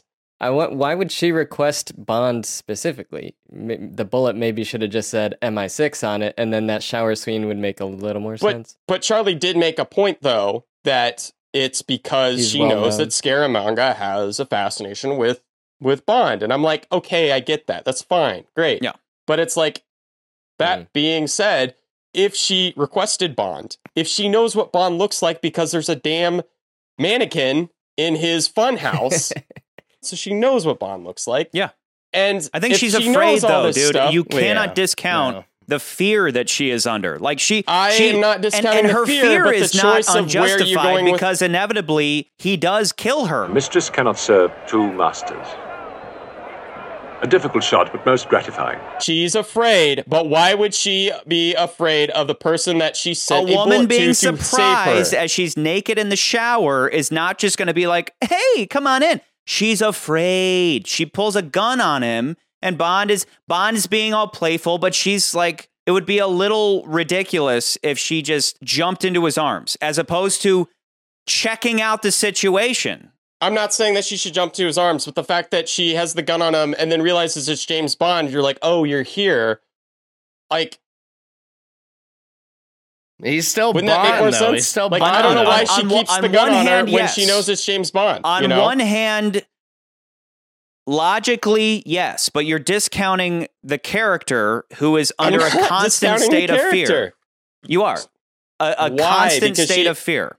And then she's got Bond, the person that she sent. Bullet. Can I suck your dick now? Hey, I gotta get these bullets over to Scaramanga.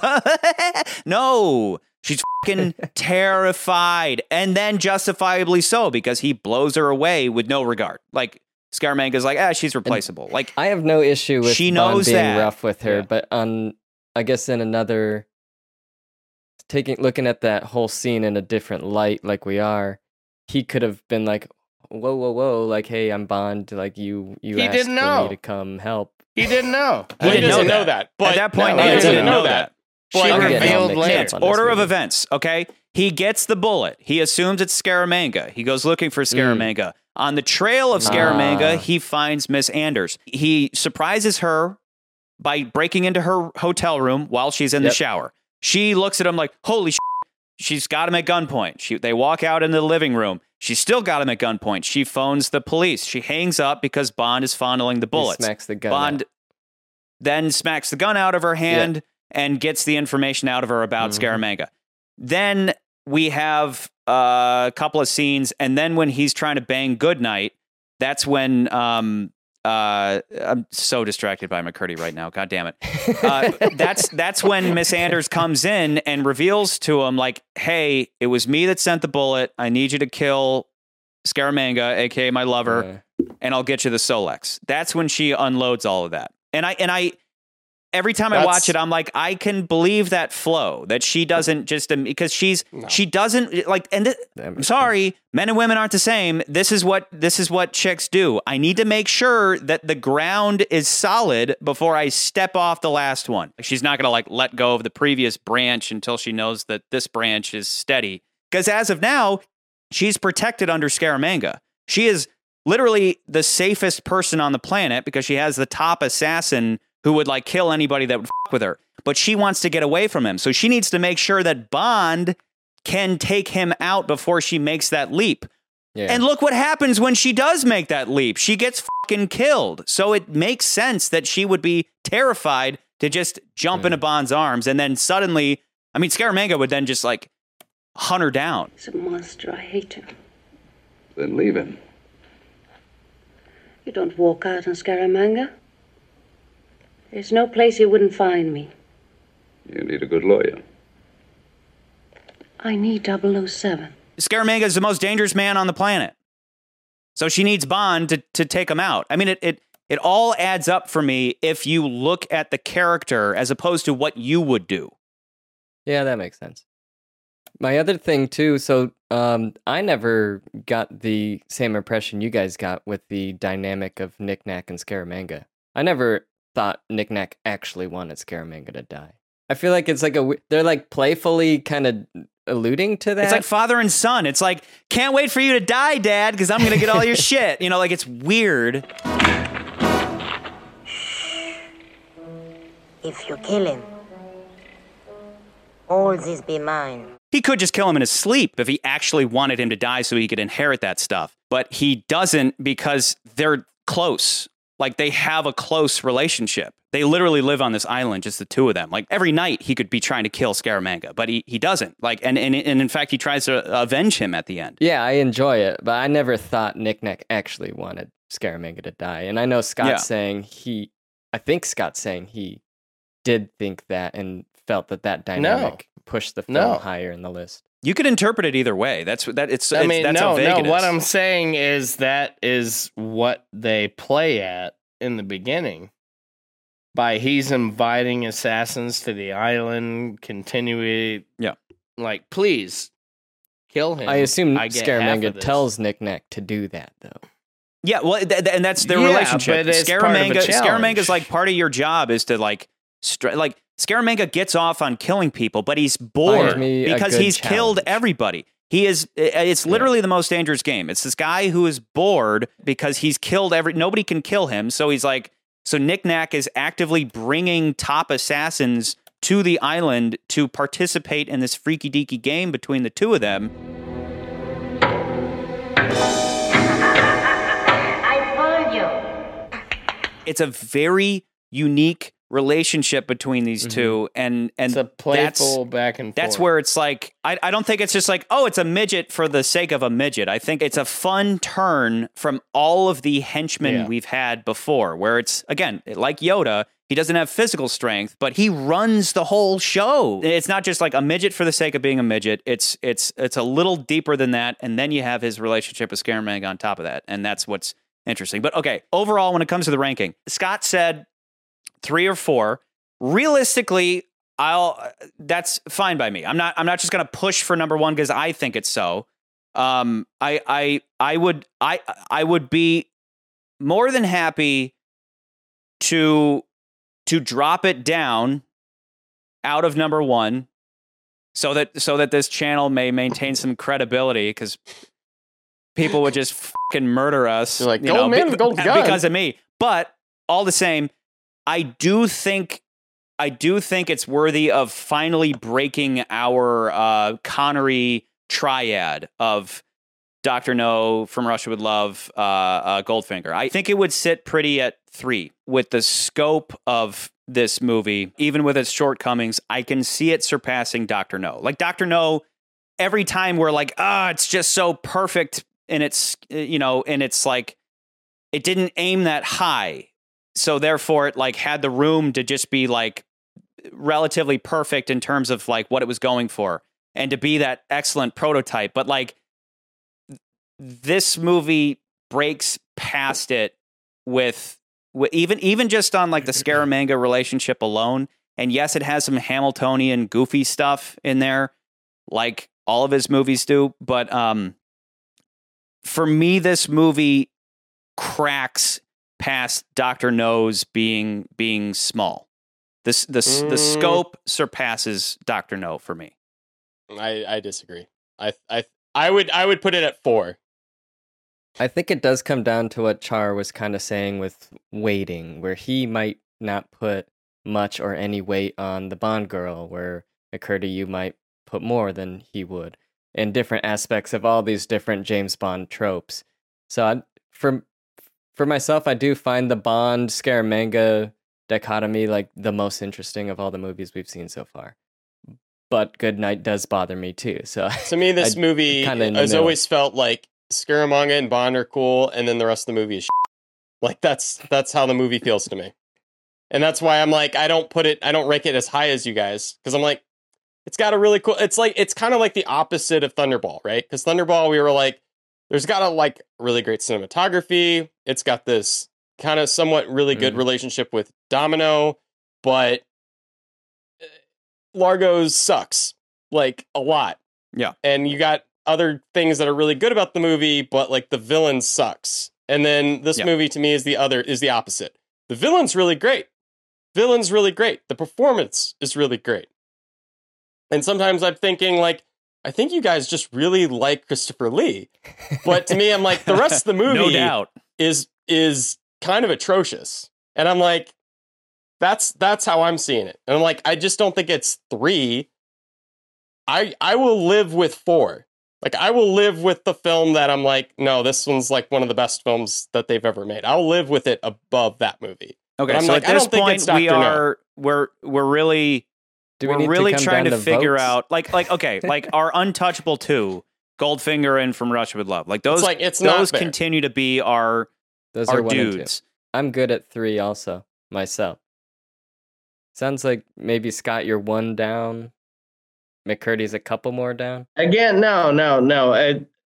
Again, I am 3 or 4, but didn't we not talk about like a long time ago? It was like what makes a good movie versus what makes a good James Bond movie. And to me, this movie is not a James Bond movie. In the plethora of all the other films, it just really doesn't add up to a James Bond movie for me. But again, what is a James Bond movie? He has to drive around in an Aston Martin. I mean, that's where I differ. I never said he had to drive in an Aston Martin, but like that's where I differ.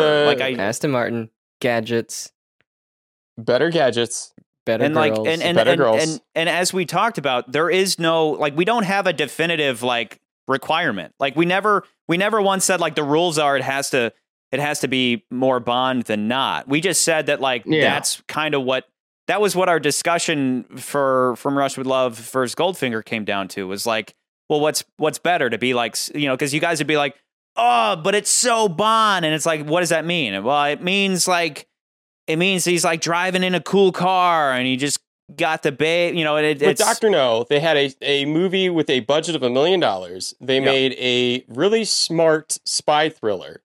Yeah. With some decent action, a great character, some stuff that we're like, oh yeah, this is like you guys who never seen Dr. No, we were actually kind of into. And we're like, oh, this is actually a pretty cool movie. I didn't even know about this. Yeah. Versus a movie that's like, gag after gag after gag and bad sound effects, and it's like you were trying and you made a silly movie versus you made a good spy movie for $1 million. I don't see gag after gag after gag. I'm not talking exterior gags.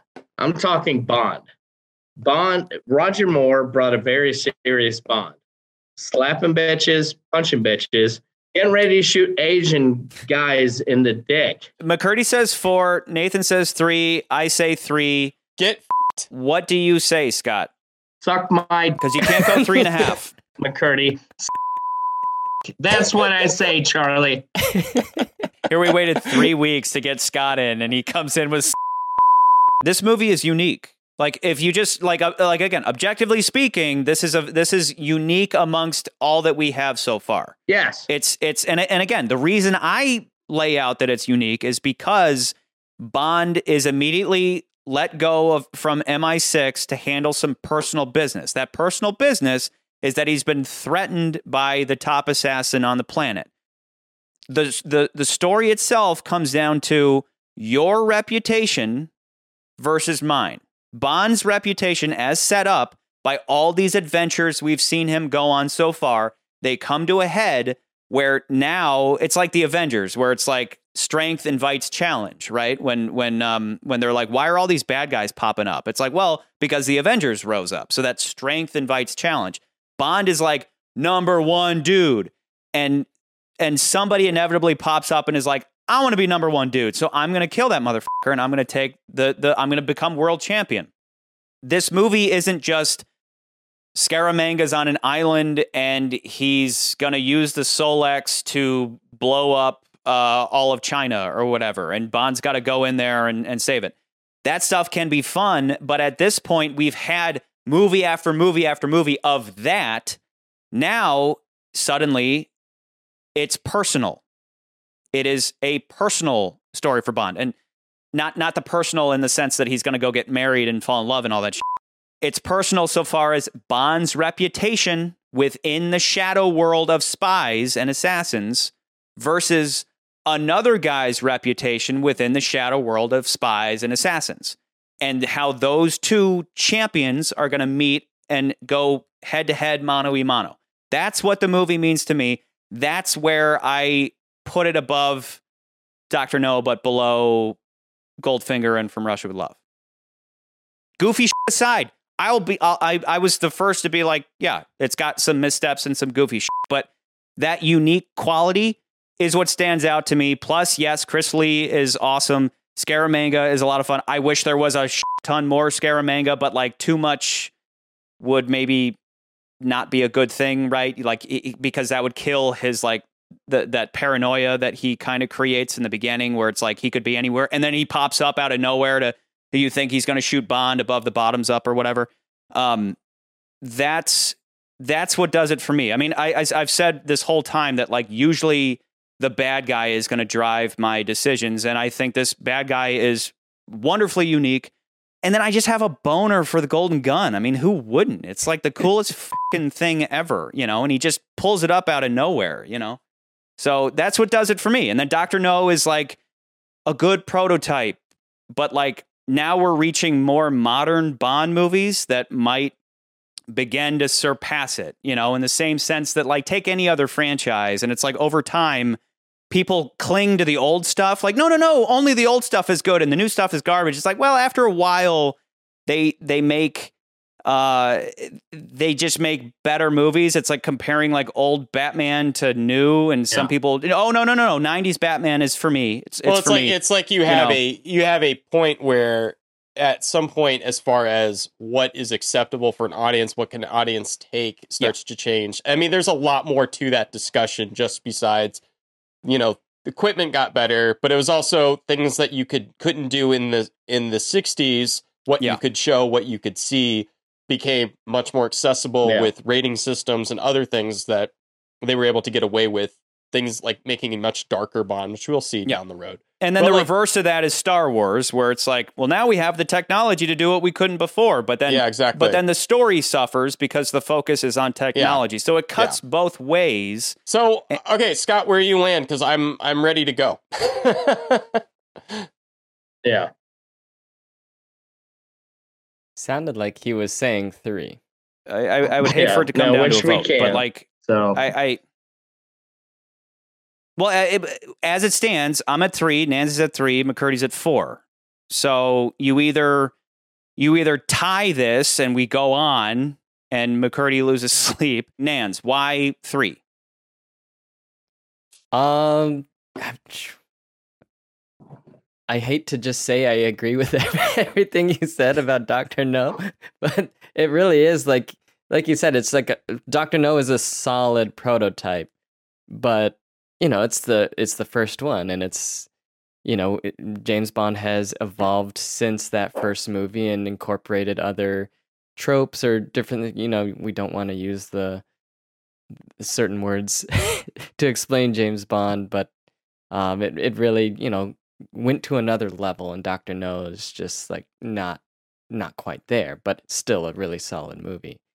From Russia with Love on the other bookend, I suppose, is just another sort of different class, much more serious film that we all enjoy. So I think The Man with the Golden Gun fits fairly well between those two films. Okay. I'm like, you guys are fucking nuts. Just like, you are so fucking far nuts. Like, I'm like, Charlie, I want you to go out on the street and tell people this opinion and have like a little table that says "changed my mind," because that's how nuts you are. That's how insane I think you are. Like I'm like, none of the movies are perfect.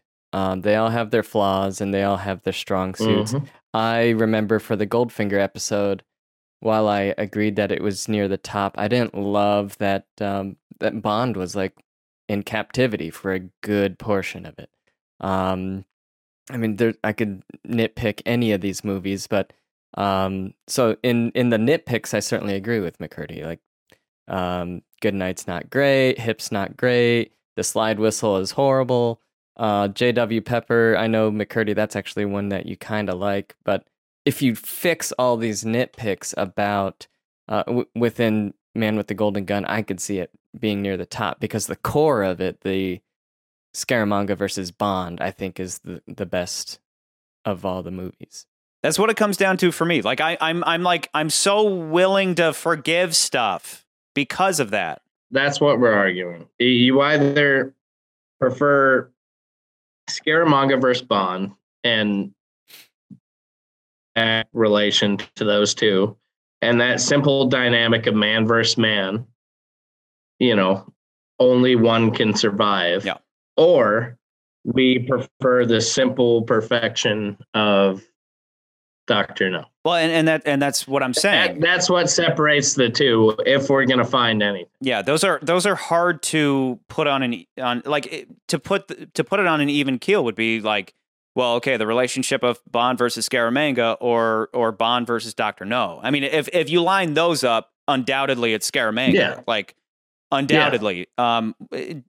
Dr. No is just again, it didn't reach that far, and that's what it comes down to for me, is that the relationship between Bond and Scaramanga pushes it above the simplicity, the simple perfection of Dr. No. I completely agree with McCurdy that there are all these little things that, like, I mean, Bond doesn't have to be serious all the time. I prefer, I mean, you dangle Daniel Craig in front of me and I'm going to go, that's what I want. That's what I want. But back in the day, they made movies differently. This movie as a self-contained movie, without comparing it to anything to come, they have these little fun moments that I legitimately laugh when Bond says, "I sure am, boy." You're not thinking that. I sure am, boy.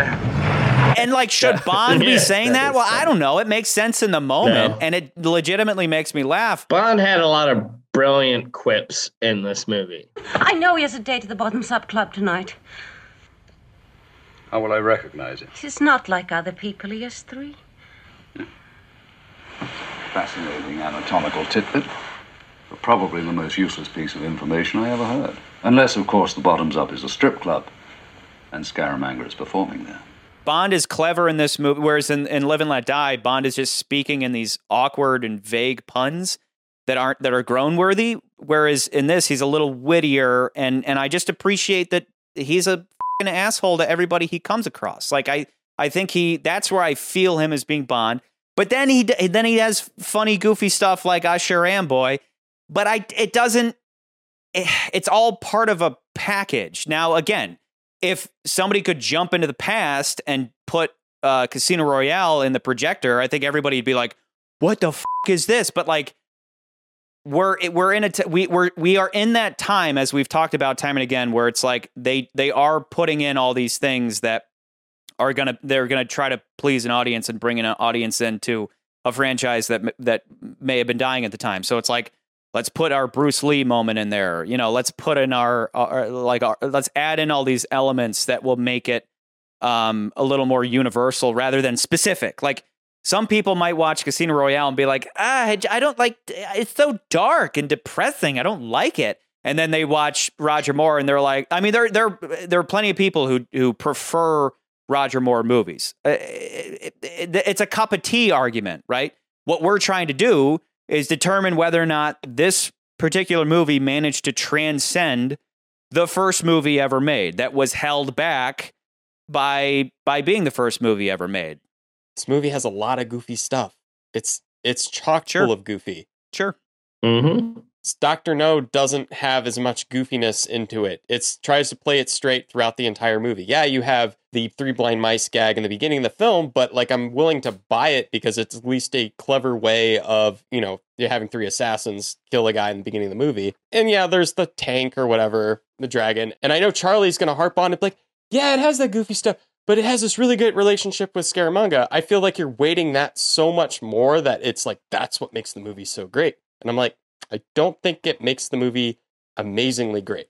I really don't. And also, if I'm to be perfectly honest, I don't think all of that is there. I think you're kind of seeing things that aren't quite there to an extent where I'm like, give me more, and then maybe I would 100% agree with you. But like, it's kind of maybe subtly hinted at, and that's where I'm like, I think Dr. No is still a better movie. I mean, we've argued this 1,000 times. It's perfect and its simplicity. Sorry, Scaramanga was from the beginning. Dr. No had almost no involvement besides a name that entire movie, besides 10 minutes. Okay, you're arguing apples and oranges there, bud. You're arguing Dr. No had 10 minutes at an end of a movie, and sure, there was dynamic there. The whole over movie dinner is Bond discovering what is going on in Jamaica. Yeah. It doesn't matter if Scaramanga is not in, or if Dr. No is not in the whole movie. Yeah. He has to figure out who Dr. No is. But I kind of personally, Scaramanga, on the other hand, it doesn't matter. Like, that does not matter to me. McCurdy, granted, though, you have said numerous times that you prefer a more active bad guy. We've reached a point where it's going to come down to personal preference. Like, it's just going to be. Yeah. Do you have an overall feeling of 3 or 4? And for me, it's 3. For Nans, it's 3.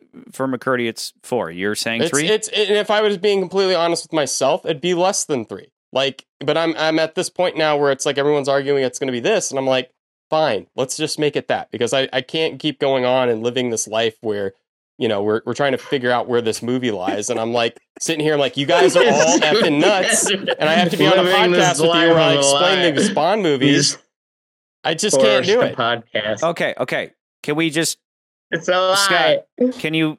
Honestly, all right, fine. It's if 3. you want to live with guys, if you want to live with all the hate comments, you can. Because McCurdy, hold on. It's 3 purely because Scaramanga is a better bad guy than Dr. No.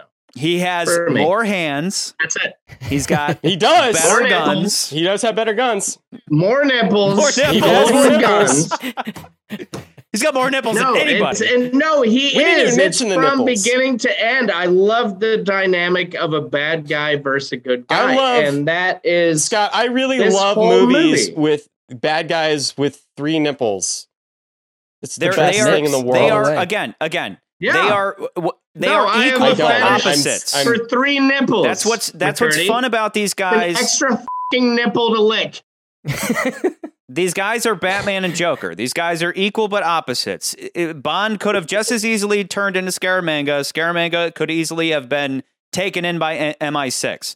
Again, Scaramanga is obsessed with money, where Bond is obsessed with country and loyal to country. And that interplay is what does it for me. That's where I think this movie is just, again, objectively unique within the collection of Bond movies. It's unique. Yeah. And yeah, it makes some missteps, but I overlook them because of that uniqueness and Scaramanga himself. This movie isn't one that I'm like, oh, I love this movie. It's my favorite. It's towards the bottom of the list. It's not just me, Charlie. It's a lot of people. I don't give a about what anybody outside of this podcast cares. I'm not going to yell anymore. About. I do not care if you don't see that. But the truth of the matter is, I'm not the only one. You can convince these guys, you are but part I'm of not a crowd convinced. that loves Secret Service. You can convince these guys, but I'm not convinced. As one of the outside guys, I've heard that both your beloved of Her Majesty's Secret Service and this movie both have alternate fucking freaky fans that love it or hate it. It's polarizing. So suck my I'm not going to do that. I like I'm not this going to do movie. that. But what I am going to do, and I backed you in the last one. what I am going to do is I'm just going to say, So what's don't in tell this. me Charlie convinced me. Let's put a smile on our face. I like this movie. That's great. I like them too. I like all the movies. We came to a conclusion. Oh we my ended this God. thing. I'm done. Okay. That's the best part about this. Scott, that's great. McCurdy, to your point, outside of the four of us, there's going to be people who think we're nuts. That's what groupthink is. That's where everybody thinks that Citizen Kane is the greatest movie ever made. And yeah, it's great, but like it's been surpassed. Sorry. Oh, it's been fucking surpassed at this point. So Avatar. Yeah, like even Avatar might be better. Avatar. No. Anyway, but Avatar 2. Regardless, we came to our conclusion. We're putting it at number 3. Goldfinger at number 1. Goldeneye. From Russia with From Love, Russia. number 2. The Man with the Golden Gun, number 3. Dr. No at number 4. On Her Majesty's Secret Service, number 5. Number 6, Thunderball. Number 7, Live and Let Die. Number 8, Diamonds Are Forever. Number 9, You Only Live Twice. There we go.